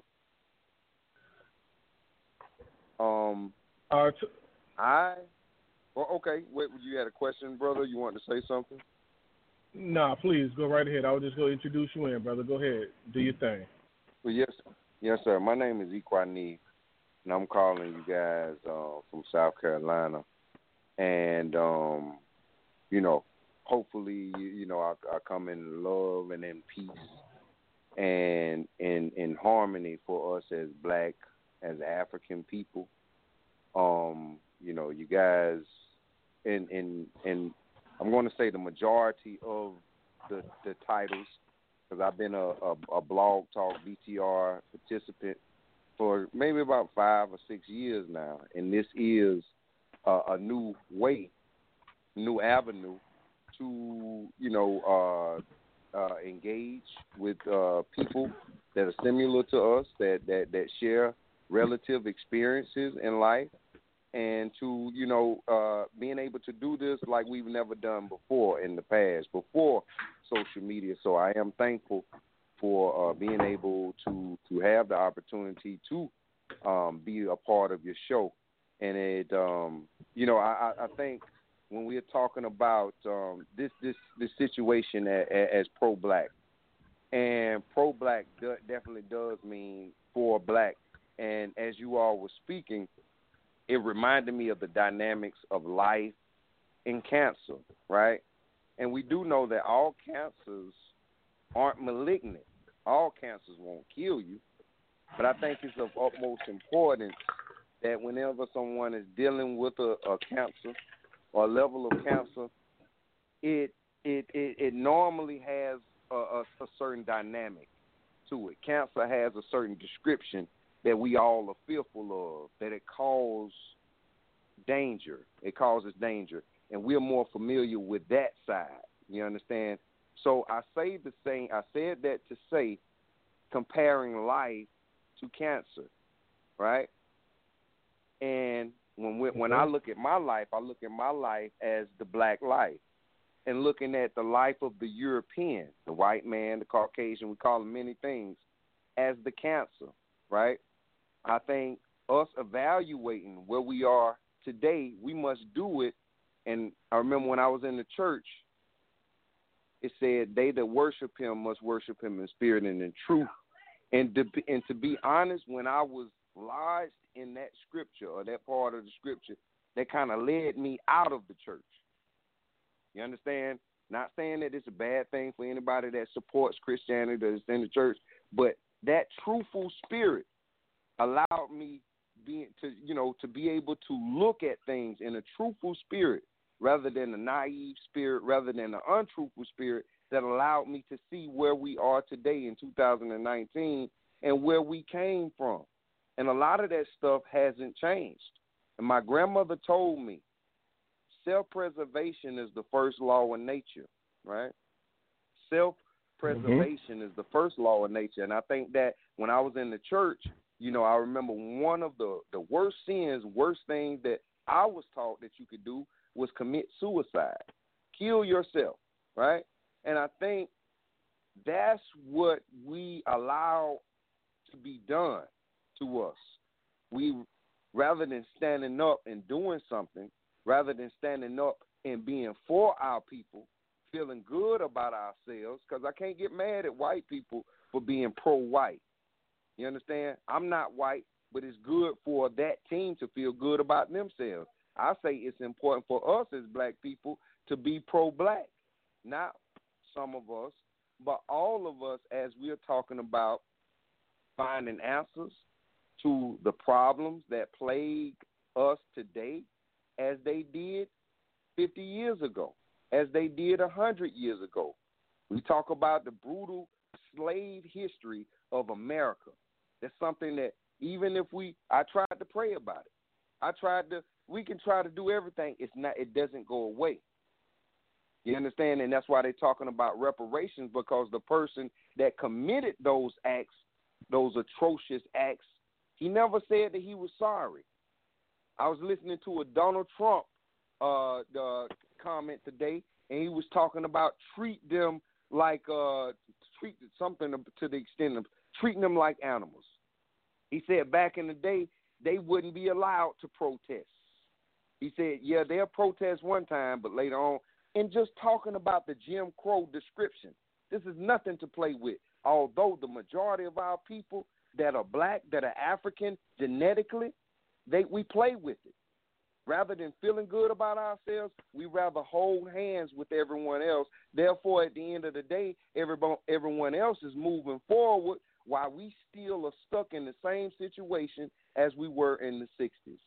So I just want to say honestly, in the spirit of truth, where we are able as men and responsible women able to come together as the strong centerpieces in our families, in our communities, in our nations that we want to have, I think we have to just be honest with ourselves. Even when, athletes are playing sports, it's not wrong for, the Golden State fan to feel and love only his team. That's what a fan and supporter is supposed to do. It's not wrong. They had the gay pride thing. Although I don't agree with gay pride, these people are supporting and feeling good about gay pride. When it comes down to black pride, that's not something that we can participate. We have to feel some kind of way. We have to feel, we can't say black power or feeling good about being black, because we have to feel like we're stepping on somebody else's toes. A lot of black people didn't want to watch that movie on Netflix. When they see us talking about the Central Park Five that were wrongly and justly, sent to prison, a lot of black people said they didn't want to see that. Why? Because if they saw it, they would start to develop a hate or a disdain for white people. Not saying that we should carry that around, but we should know who our enemy is and who our family, who our friends are. You understand? So I'm sorry for, being long-winded, but I just wanted to kind of add that to the conversation that you guys had going. Thank you. No, man, that was straight. That was straight church. I appreciate that. Everything you said was facts, man. Oh, thank you, sir. I agree with it as well. I think that we don't say pro black or anti white because you don't want to offend. You don't know if it will offend. But if you do it from a place of love, and that place of love is to embrace, to console, to celebrate something with somebody that looked like you, to encourage. That's not saying that you hate anybody else. I'm just simply saying right now, at the alarming rate that we're falling, we need to embrace each other. That's it. But you know what? I'm gonna say this, and I'm gonna go back to a mute. It truly does scare white people when there's a true love and an embrace of black men. That's right. And that's right. I can say that because, quick, you know where I work. I sell BMWs, and I had a old high school friend of mine who I ain't seen in probably at least 15 years. Walk into the dealership. We ain't seen each other in 15 years. And it was a love and an embrace that was so genuine, but at the same time, a little loud. But it was nothing alarming. It terrified the white people in the building. Terrified them. Can't take y'all nowhere. I think we've had a conversation, multiple conversations before. Where we talk about different things, and I think it brings me back to we have to be bold. Like, why should we care who fears us? Like the Bible says God didn't give us a spirit of fear. So why should we think, or why should we hesitate to embrace one another in thought that someone is going to be afraid of that? Because if God is in you and he's in the next man, then fear doesn't exist. So we need to be bold, and we've said so many times, live in our truth, stay, believe in who we are, and be steadfast. So why not? I mean, it starts with us, right? That's the reason why we have these podcasts. This is the reason why we have these calls, because, one, we can't change the world in one conversation, but we can change it one man at a time, one family, one community, one, city, one state, one county, however you want to put it. We can make changes that way because love is infectious. And so if you treat your brother with love and you embrace and you pull the young brother up and they do it to somebody else and it continues to pay forward, then, it may be 10 years from now, but that'll still be 10 years that we're looking back and saying, hey, this is what happened during that time frame. And, we should obviously want to be a part of that. So go out and be bold and be pro-black and still love everybody. And you know what? It's not even, you can be pro-black, but even if you see someone of another culture or another background that needs correcting, then correct them. Correct, not check. Correct. And if I could add this on, I just and I fathom this a lot, and I know us out of all people, there has never ever been a people known to man that have gone through such torment, have gone through so much brutalness, have gone through so much death in disorder and chaos, being placed upon us, being infringed upon us. This is a reality. Probably not even an animal. And when we're talking about the systematic torture that was done to us as a black people, I think it's very important to actually go back to remember who did that to us. Even when we're talking about, and like I said, I used to be in the church. I'm not in the church now. But I do remember in the Bible the story of David and Goliath, right? David went on to be a great man. But in that, you know, it was taught about how he had the courage and not much of a tool to combat and fight his enemy in the face of his enemy tormenting himself and his people, right? And I feel like that is very important to us as a people because we all remember when 9/11 hit. The terrorists, we remember when the terrorist attack came over, right? And we remember, we remember when that terrorist attack came over, and as soon as we found out who they were, we were ready to go fight, right? We were ready to go do something about it, protect, right? Yeah. And I think I think us as black people, we have or we can have the type of thing where someone comes into our house, robs us, endangers our people, we would just pat them on the back and say, well, hey, we forgive you. We love you. You know, come back and maybe do it again to us. And it's this sense of naivety that we as a people, we're going to have to overcome and have this sense of protection. I think all animals have it. The survival nature starts to kick in. And we start to do things, even when it comes down to politics. Right now, us collectively, we don't vote or we don't all participate in the same policies that will be good for black people all around. We don't. We might do some for some black people that's good over there, over on the one side, but we don't come together. We are at a place where some black people might be voting red, some black people might be voting blue. When it's of importance, this is a thing to be important. We're talking about freedom. A lot of us are going to be celebrating 4th of July. But when America was celebrating 4th of July, us as black people, we weren't. Right? We weren't celebrating freedom. No, that's why we had to have our 4th of July on Juneteenth. And even in that, we still weren't free.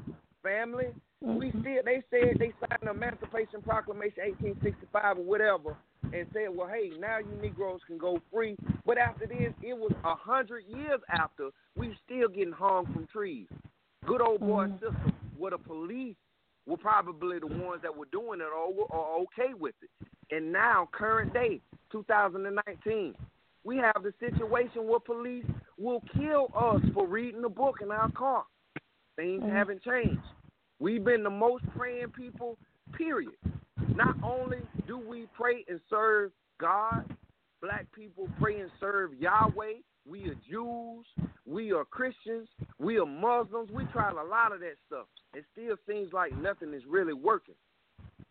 We don't have to see, and like I said, I'm just at a place where it sounds like you guys are trying to get answers, trying to provide, better options for our people in our neighborhoods, in our families.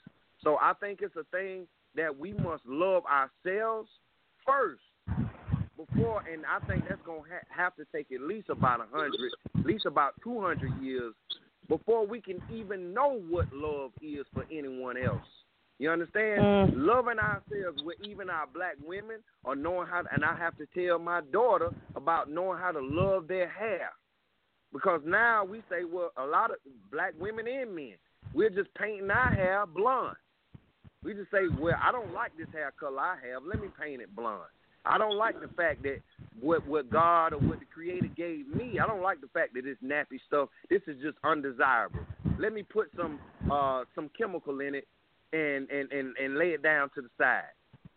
And we'll wind up getting... Come on, brother. We changing eye colors now, permanently. Right. That's right. Absolutely. We got people, rather than being thankful, and I know in the Christian faith, we saying God, but when we saying the Creator has bestowed this image upon you of being dark-skinned, of being nappy-haired, and we're talking about love, and rather than loving that, we would go out and put on a blonde wig. We go out and turn that dark skin to a light skin. If we're not careful, we would be mistaking a thing like love. We'd be saying that's something else. So I think it's very important that we are able to love what the Creator gave to us. who the Creator blessed us as, not looking at that as a curse but looking at that as a badge of honor, saying that I feel good with what the Creator gave me. Thank you, Creator. I don't have to worry about going out in the sun and getting burnt. I don't have to worry about, certain things. So I give thanks to you, Creator. We don't have a culture that yet supports that. We have cultures now where hip-hop is $1 billion industry, and we say, well, F this B, and I'm going to shoot this in Negro. That's what we talk about. That's what our children are singing songs about. That's a reality. That shows that we hate ourselves. So I'm just saying, before we can come to the table and talk with other ethnicities, other races, it's very important that we as a people come to the table and talk about what love is and how to, facilitate and accommodate that family. This was a good discussion. I'm sorry for y'all hit me in the head. Y'all want to. Y'all could have been pulling my chain. No, you go ahead and speak on. We're gonna let Pastor. Hey man, you get preaching, man. I'm just soaking it in, man. I don't get to have too many conversations like this often. Well, look, man, I want to be the first one to say I didn't catch your name, Brother Adam, so I apologize. But the last brother they called in from South Carolina, I just didn't catch your name. So if I don't call your name, nothing personal, I just didn't catch your name. But we're going to disagree on one thing, and let me tell you, are you still there? Yes, sir, I'm here. Okay, what we're going to disagree on is simply this. You say that you're not, in the church anymore. Let me tell you something, man. You're not. Guess what? The church is in you now, because you just explained Scripture better than I can. You just went down through several scriptures and you gave the explanation, the way God meant, in my opinion, for it to be explained. You just did an awesome job. So, I respect the fact that you're not in the church any longer, but I also want to let you know the church is in you now, man. It is in you, brother. It is. I don't know who taught you. I don't know if you're self-taught. I don't know if Grandma spent some time with you. But, brother, you got the word in you now. You keep living that, and you'll be just fine. All right. And then the next thing. I'm sorry. Oh, no. Go ahead. I was blessed by what you said. I really was. You talked about David and Goliath, and that's one of the problems in our cultures in general, is that, okay, David, when he went to face Goliath, those that don't know the story, there were several of David's brothers, 7 of them to be exact, that were hiding. They were afraid to face him. They would not deal with him. And that lets you know that's a slap in our face right there. You got one out of, 8 people, based on that story, that's willing to stand up and fight for what we believe in. And that's the truth right there. So I don't blame that on the white man. I blame that squarely on the black man. Stand up and take your place. Stand up and do what you're supposed to do. And as far as, being done wrong, I don't know personally. I know the Nazis did some folk, the Holocaust and all this stuff. I know there's some people that suffered, but in my own humble opinion, I got to agree with you. Nobody suffered like black folk. But this is my thing. Nobody suffered like us. But you know what? I don't want anybody else to suffer like us either. In other words, yes, I've gone through a few things, but nothing like my ancestors. Treated like you said, less than animals. Nobody. But guess what? I don't want to see my people or any people suffer like that again. I don't want to see that again. Going down and seeing the slave ships down in Charleston and different places like that, it'll bring you to absolute tears and sometimes to anger, sometimes to hatred, just seeing how they were brought here and then even how they're treated now. And so my thing is, nobody suffered like black folk, but I don't want to see anybody else suffer like us. And so my last saying is this, we definitely need to love ourselves. The Bible says it. It said, love the Lord your God with all your heart, soul, mind, and then love other folk as you love yourself. That's what it says. We got to learn to love ourselves. But here's my thing, and this is a good discussion. We need to love ourselves without hating everybody else. I don't need to hate you to love me. When I learn to love me, then that's how I feel. So yes, it's time for us to stand up. I don't think that we have to cater to society.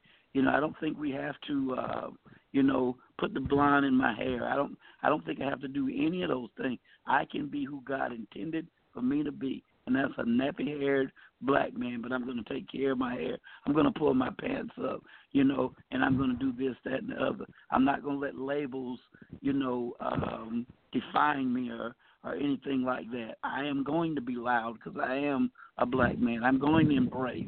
I'm going to love, but I'm going to take my rightful place in my family too. And that's where I get upset with my people. With my people, we want to come together and have hot dogs, and if they want to celebrate the 4th of July, cool. But if you're going to get together, at least have a conversation about why you're celebrating this, and then talk about Juneteenth. Let's educate ourselves, and maybe the love you're talking about won't take 100 years. If we start tonight, I promise you, we can begin to change just by having the conversation. So I applaud you with everything that you said. And again, the only things that I disagreed with you on was that you may not be in the church, but the church is definitely in you. That's number one. And then finally, I'm not going to hate anybody in order to love me. I love me, man. I love me and wish I had done it a long time ago. I really do. I think the issue is, Pastor, to both of y'all points, is before we can love each other, we got to know who we are. We got to know what we love about us. We got to understand that our hair is the only hair that anything can be done to. Straight hair straight hair can't curl up like our hair. Our hair can we can tint it, we can lighten it, we can do all that stuff, but we can wear any style, and everybody else can't. Our eyes are the color that they are to shield from the sun, to protect from the sun. The same as our skin. People are tanning and tinting their skin to get the look of our hue, which is the melanin. But it's just not there. Hell, you got people walking around here looking orange and bronze. Shit, what's the dude? Sammy Sosa, he look like damn pink lemonade. So everybody first got to know about themselves in order to love themselves the way that they're supposed to. And I think that's where the issue comes. Other people know you better than you know you. But when are we going to have a conversation? When are we going to sit down? And I'll start with my house. That's the best place. When am I going to sit down and now I have talked to my kids, but I'm talking about in great detail and say, this is where we came from. This is who we are. Be proud of who you are. You don't have to, take second place to anybody. When are we all going to sit down and have an intelligent conversation and not, when are we going to do that? When are we going to do that? Let me just ask that question. Okay, I'm gonna say in my house, possible. We've already had that conversation, and we use the show Blackish, and I hate this show, right? I hate this show, but they had an episode about Juneteenth, and I was like, I watched it over and over, and I was like, yo, I got home, was like, yo, y'all got to watch this. And I was like, Michael, you don't go to school on Juneteenth, not realizing that they was already out for the summer. And it was like this huge uproar, right? Because you're absolutely right. This is when everyone was supposed to be free. We wasn't free on the 4th of July. We wasn't. So that's the tool to help you have that conversation. But that conversation needs to be had. Does that answer your question? Now, like I said, in my house, we've already had that talk. So. And we're going to have it again, and we're going to have it again, and we're going to have it again. I think it's absolutely necessary to start having the conversations today, because I think with the way society is now, you don't have time to wait for your children to grow into themselves. You don't have time to wait for them to find themselves. You have to coach them into who they're supposed to be. Not necessarily, discourage the characteristics and the traits that they have right now, but you have to kind of coach their strengths, because the time is now, because you don't know if we're going to have tomorrow or next week or even 5 years from now. I think it's important for children to understand at an earlier age who they are and why they are the way they are. I don't know if Michael has said anything to my husband about this, but just yesterday he was asking me how does he get curly hair? What?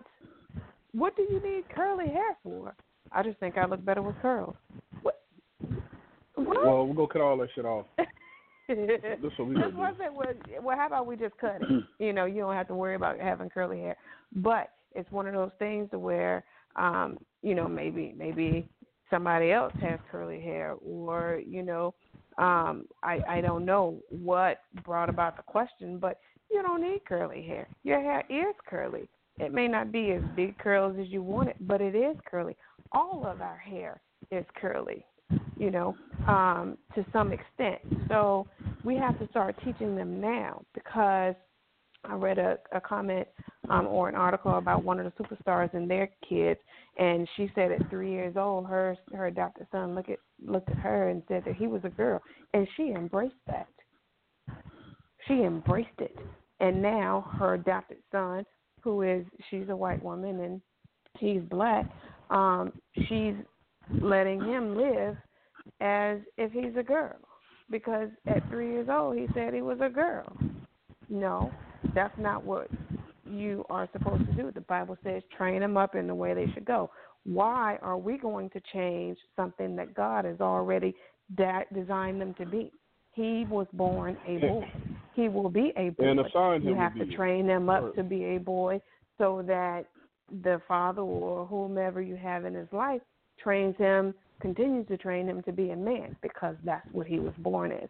That's just my belief. But to answer your question, Pastor, I think the time is now to have those conversations. Well, that sounds great to me, because in school, I don't know about every state, but the state that I live in, they'll teach you your state history, they'll teach you American history, United States history, and all of that, and that doesn't include, quote unquote African history. So, I instead of fighting with the school system and saying you're going to change your curriculum, why don't I take the responsibility of doing it myself, and that way I know that it's done properly. Because until we teach who we really are and who God made us, there's not going to be any pride in that. We don't realize how many black kings there really were. We don't realize how many black millionaires and entrepreneurs that has come, all the way back, even in slavery time. We don't know a lot of times, a lot of the inventions that we see now came from the mind of a black man. We don't realize that, a good portion of the White House was actually built with black hands. In other words, what I'm saying is, if we teach these things and pride begins to rise up, now we don't feel like that we're a less than society. We can stand up and say, you know what, I am, just as much of a man as you are. God made me, and I don't have to stand back from nobody. Matter of fact, I'm just as intelligent, and in some cases even more so intelligent than you. And that's what we've got to do. We come from an intelligent race of people. So, I may not like the laws of the land, but I'm intelligent enough to where I can learn them. And if I get my black people to stand up and do the right thing, maybe I could run. And if I run, maybe I can, go against the system and try and change some of it. But we've got to take our rightful place in our own community first. And again, I keep throwing this at my brother, because he knows the Bible. He knows the word. I've heard it. But, whenever you start, doing things that it talks about how charity begins at home, we've got to start at home and then spread this thing out. So I can go back and try to get my portions of the reparations and all of that. If it comes, great. But if it don't come, guess what? I am going to empower my children and empower myself by investing in information that can teach me accurately about who I am. And as I go out, I can live my blackness. But in living my blackness, I don't have to hate you. I love me enough to where I don't even have to challenge you. I know who I am. I don't have to prove it to you. I'd rather live it than talk about it. So, I respect what this brother has said, and I respect what all you guys have said, man. It's just, it's just awesome information. And there's so many biblical stories, in there to where, so much racism and prejudice and hatred and discrimination took place in the Bible. The story of Moses and his sister, there's some people that got upset because of the color of Zipporah's skin, let's just leave it like that. But, again, if we don't know our history, then we're going to embrace the history that we're taught. And I'm not going to say that that's not true. It's just not totally accurate. It's just not. And so it's time, man. It's time for us to stand up and take our rightful place inside of our homes, with our children. When our children decide to go with the blonde hair, stand up and say, why would you want to do that? Why do you want to change perfection? Why do you want to do this? There's conversations that go on about tattoos. There's conversation that goes on about earrings. There's conversation that goes on about so many different things, Is it okay? Is it this? Is it that? My thing with my kids is, why do you want it? You tell me why you want it, and tell me the truth about it. If it's to impress somebody, you're not getting it. If it's to be like somebody, you're not getting it. Tell me why you got it. Give me the history of it. Then we'll consider it. And so I think that, doing some things like that instills pride, on the inside of us. And, man, I'm ready for definitely my folk to stand up and say, look, man, this is who I am, and you can accept it or reject it, but this is who I am. I don't have to change. I'm proud of who I am. I'm glad I got the lips I got. I'm glad I got, I like all this. I'm good with this. This is who God made me, and I ain't changing it. Well, it's funny because we were talking about this some time ago about all the things, all the attributes that Black Americans created and invented. And back in those times, they weren't patented by us because it was illegal for us to get a patent. So, of course, white man patented and the white man got the credit for it. And we sat down and we was talking about slavery. We was talking about how slavery actually interrupted our history because we did so much before slavery, and we are still making major moves. We're coming back from, the pause button has been released, and we're back in action. But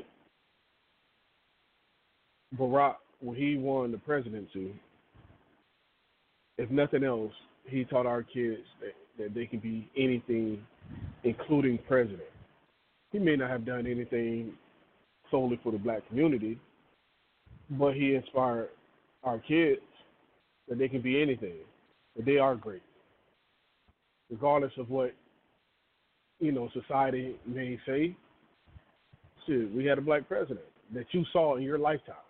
There's a lot of our ancestors who never witnessed that, who never even thought that was possible. But that's one thing that we've accomplished. Now, granted, he was technically the seventh, but that's a whole nother conversation. But my point is, we have always been great.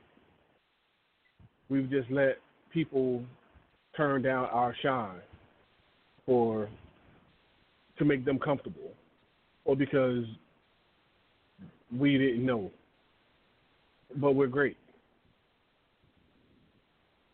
So we got to have those conversations. We got to let them know. And my son will not be dyeing his hair blonde, and he will not be putting curlers in his hair.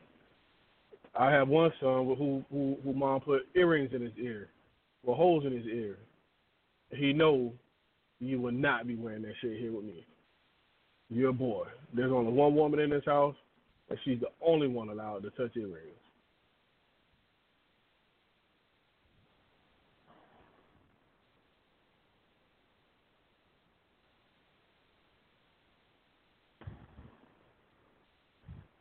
Hello?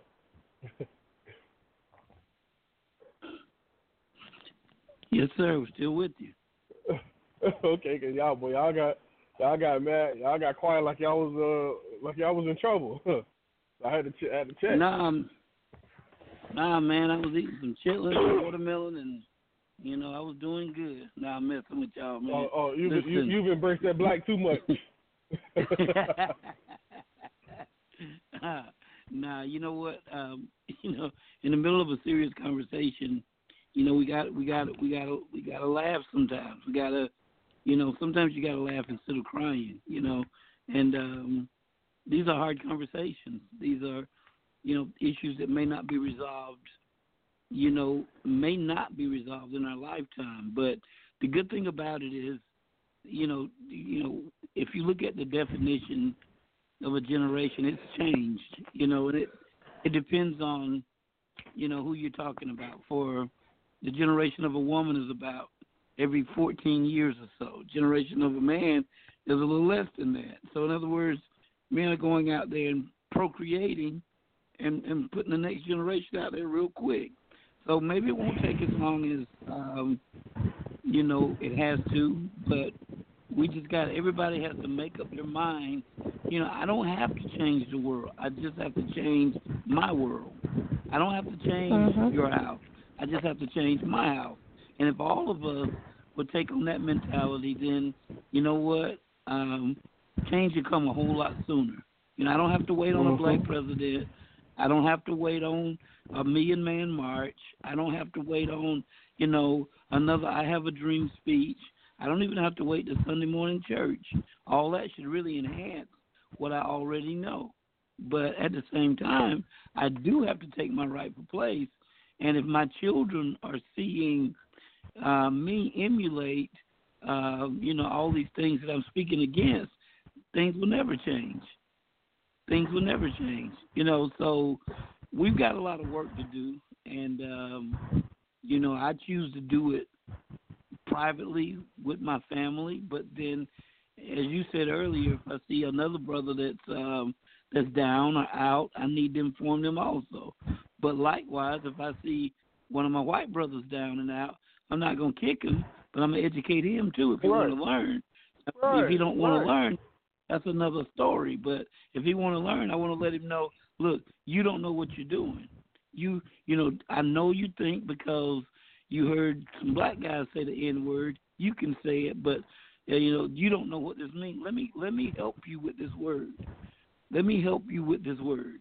And so we have a responsibility because some folk, not all of them, they're white folk, I'll say, are saying and doing things out of ignorance. Some of them are doing it out of hatred and fear, but some of them are doing it out of ignorance. They're trying to be black without knowing what black is. And then some of them are just afraid because you get all that black together and you got yourself something. So, it's a lot, man. But I've really, as usual, really been enlightened with all this, all the comments and about this issue. Well, then we've accomplished our feat. As long as one gets something out of it to spark and engage conversations with others, I think we'll be on our way. And like you said, we take it and run with it and go in every direction possible. Be it with black or white or Hispanic or Asian or what have you.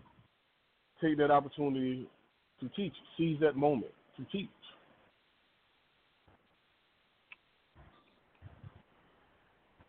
That's the direction we're trying to go.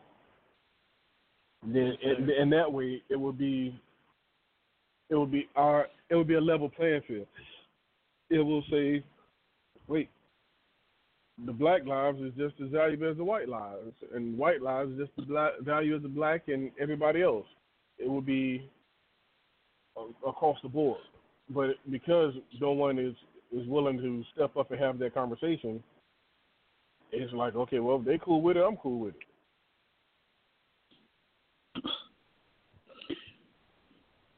Well, tonight was a really good, start or continuation, or I don't know what other folk have done. I'm sure certain we're not the first ones to discuss this, but it was a good, for the ones that were listening. It may have been 5 people, may have been 500 or 5,000, but you know what? If it sparked interest in one mind, definitely it was time well spent.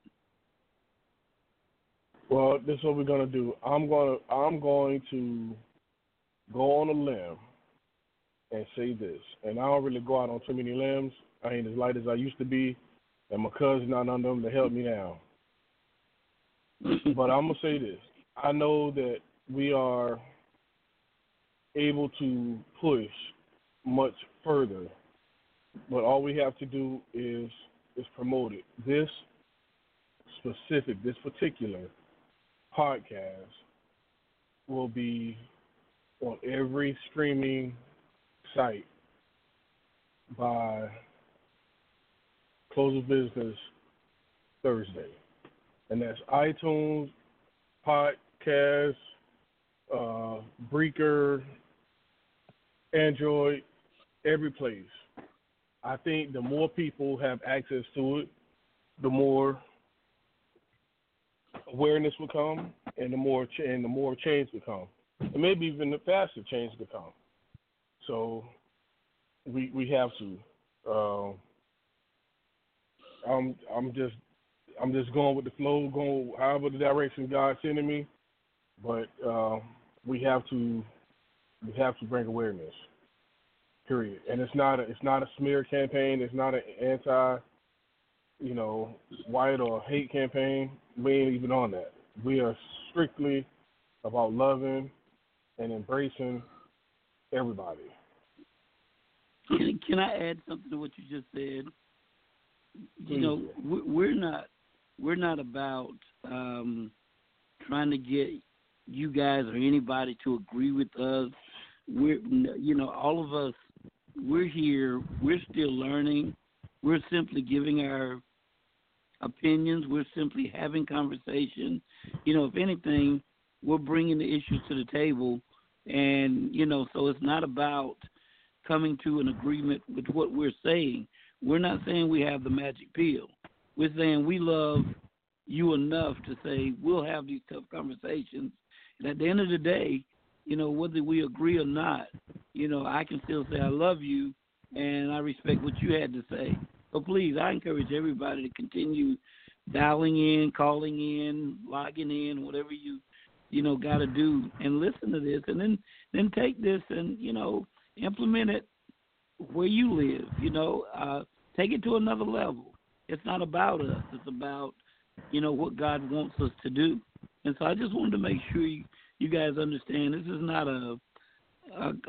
some kind of thing where you're going to agree with us or we're going to cut you off. That's not how this thing works. We love each other. We love life. We love God. And we just want to see things done the right way. And there's times on here where we get quite upset, to the point to where, it steps on each other's toes or whatever. But it is what it is, you know. Again, at the end of the day, I'm going to get off here and say I learned something. So I encourage everybody, man, please continue to call in and grab some of this stuff. And you don't have to say, you know, I got this from, you know, Streets to the Pulpit. You can, however you want to introduce it to someone, you know, do what you got to do. But, man, let's spread these words.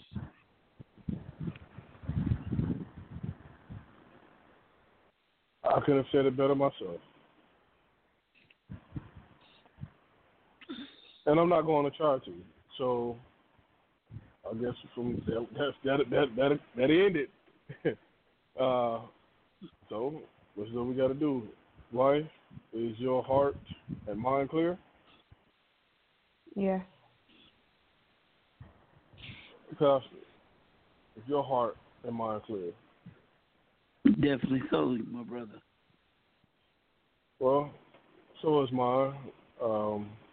I just want to tell both of you, I want to tell Shay, I want to tell the brother from North Carolina, you know, I appreciate y'all time. I appreciate the input. You know, I appreciate those wrinkles that y'all added to my brain because I did learn something. And when I learn something, I get excited and I like to share. And that's what I'm going to do. I'm going to share, spread the word, and more importantly, I've learned that we're going to hug everybody because everybody's life matters. And maybe everybody will embrace the situation to promote Black lives to a better level than they are now. We are God's chosen people, and we got to love ourselves, learn ourselves in order to love ourselves the way that we were supposed to. So that sums it up. Pastor, do your thing, please. Yes, sir. Lord, again, thank you so much for the topic of conversation on tonight. Thank you so much for all the comments and the input. Thank you so much, God, for the passion that I heard and felt on the line tonight. It was something to not only hear it, but to feel it. You know, folk are genuinely concerned about our race of people. People have been hurt, mistreated, and it still exists. But, God, you know, we still believe, the ones that remain on this line, still believe that you're going to have a hand in turning this thing around. We play a major role in it. We've got, you know, our part in it, but we know that you're still God. And I know, God, that we had one brother that said he walked away from the church. He's been hurt, and we respect that. We understand that. But at the same time, you know what? Because you're God, he don't have to be in the church for you to continue to minister to him. I pray, God, that all of us can take our rightful place and tell folk what love is really about and really educate the folk that need to be educated, beginning with our people, but continuing with all people. So thank you so much. And again, thank you for this forum. Thank you for these topics. They make your skin crawl sometimes, God, because they're tough to deal with. But that's why you established this ministry, to help us to deal with things that have been covered up for far too long. So thank you so much, and I pray that the love and the passion and the compassion will continue to stand up strong on this line. Please keep this ministry going forward, keep this couple going forward, and, Lord, help us to reach out. And if we only help one, it was definitely worthwhile. Thank you so much, God. It is in Jesus' name that I do pray. Amen. Amen. Amen. Thank you for your time. This concludes From the Streets to the Pulpit. We will resume Thursday, 9 p.m. Eastern Standard Time. Good night, family. Be well. Keep God first and love each other. Okay, round two. Name something that's not boring. A laundry? Ooh, a book club. Computer solitaire, huh? Ah, oh, sorry, we were looking for Chumba Casino. That's right, ChumbaCasino.com has over 100 casino-style games. Join today and play for free for your chance to redeem some serious prizes. ChumbaCasino.com. No purchase necessary. Void where prohibited by law. 18+ terms and conditions apply. See website for details.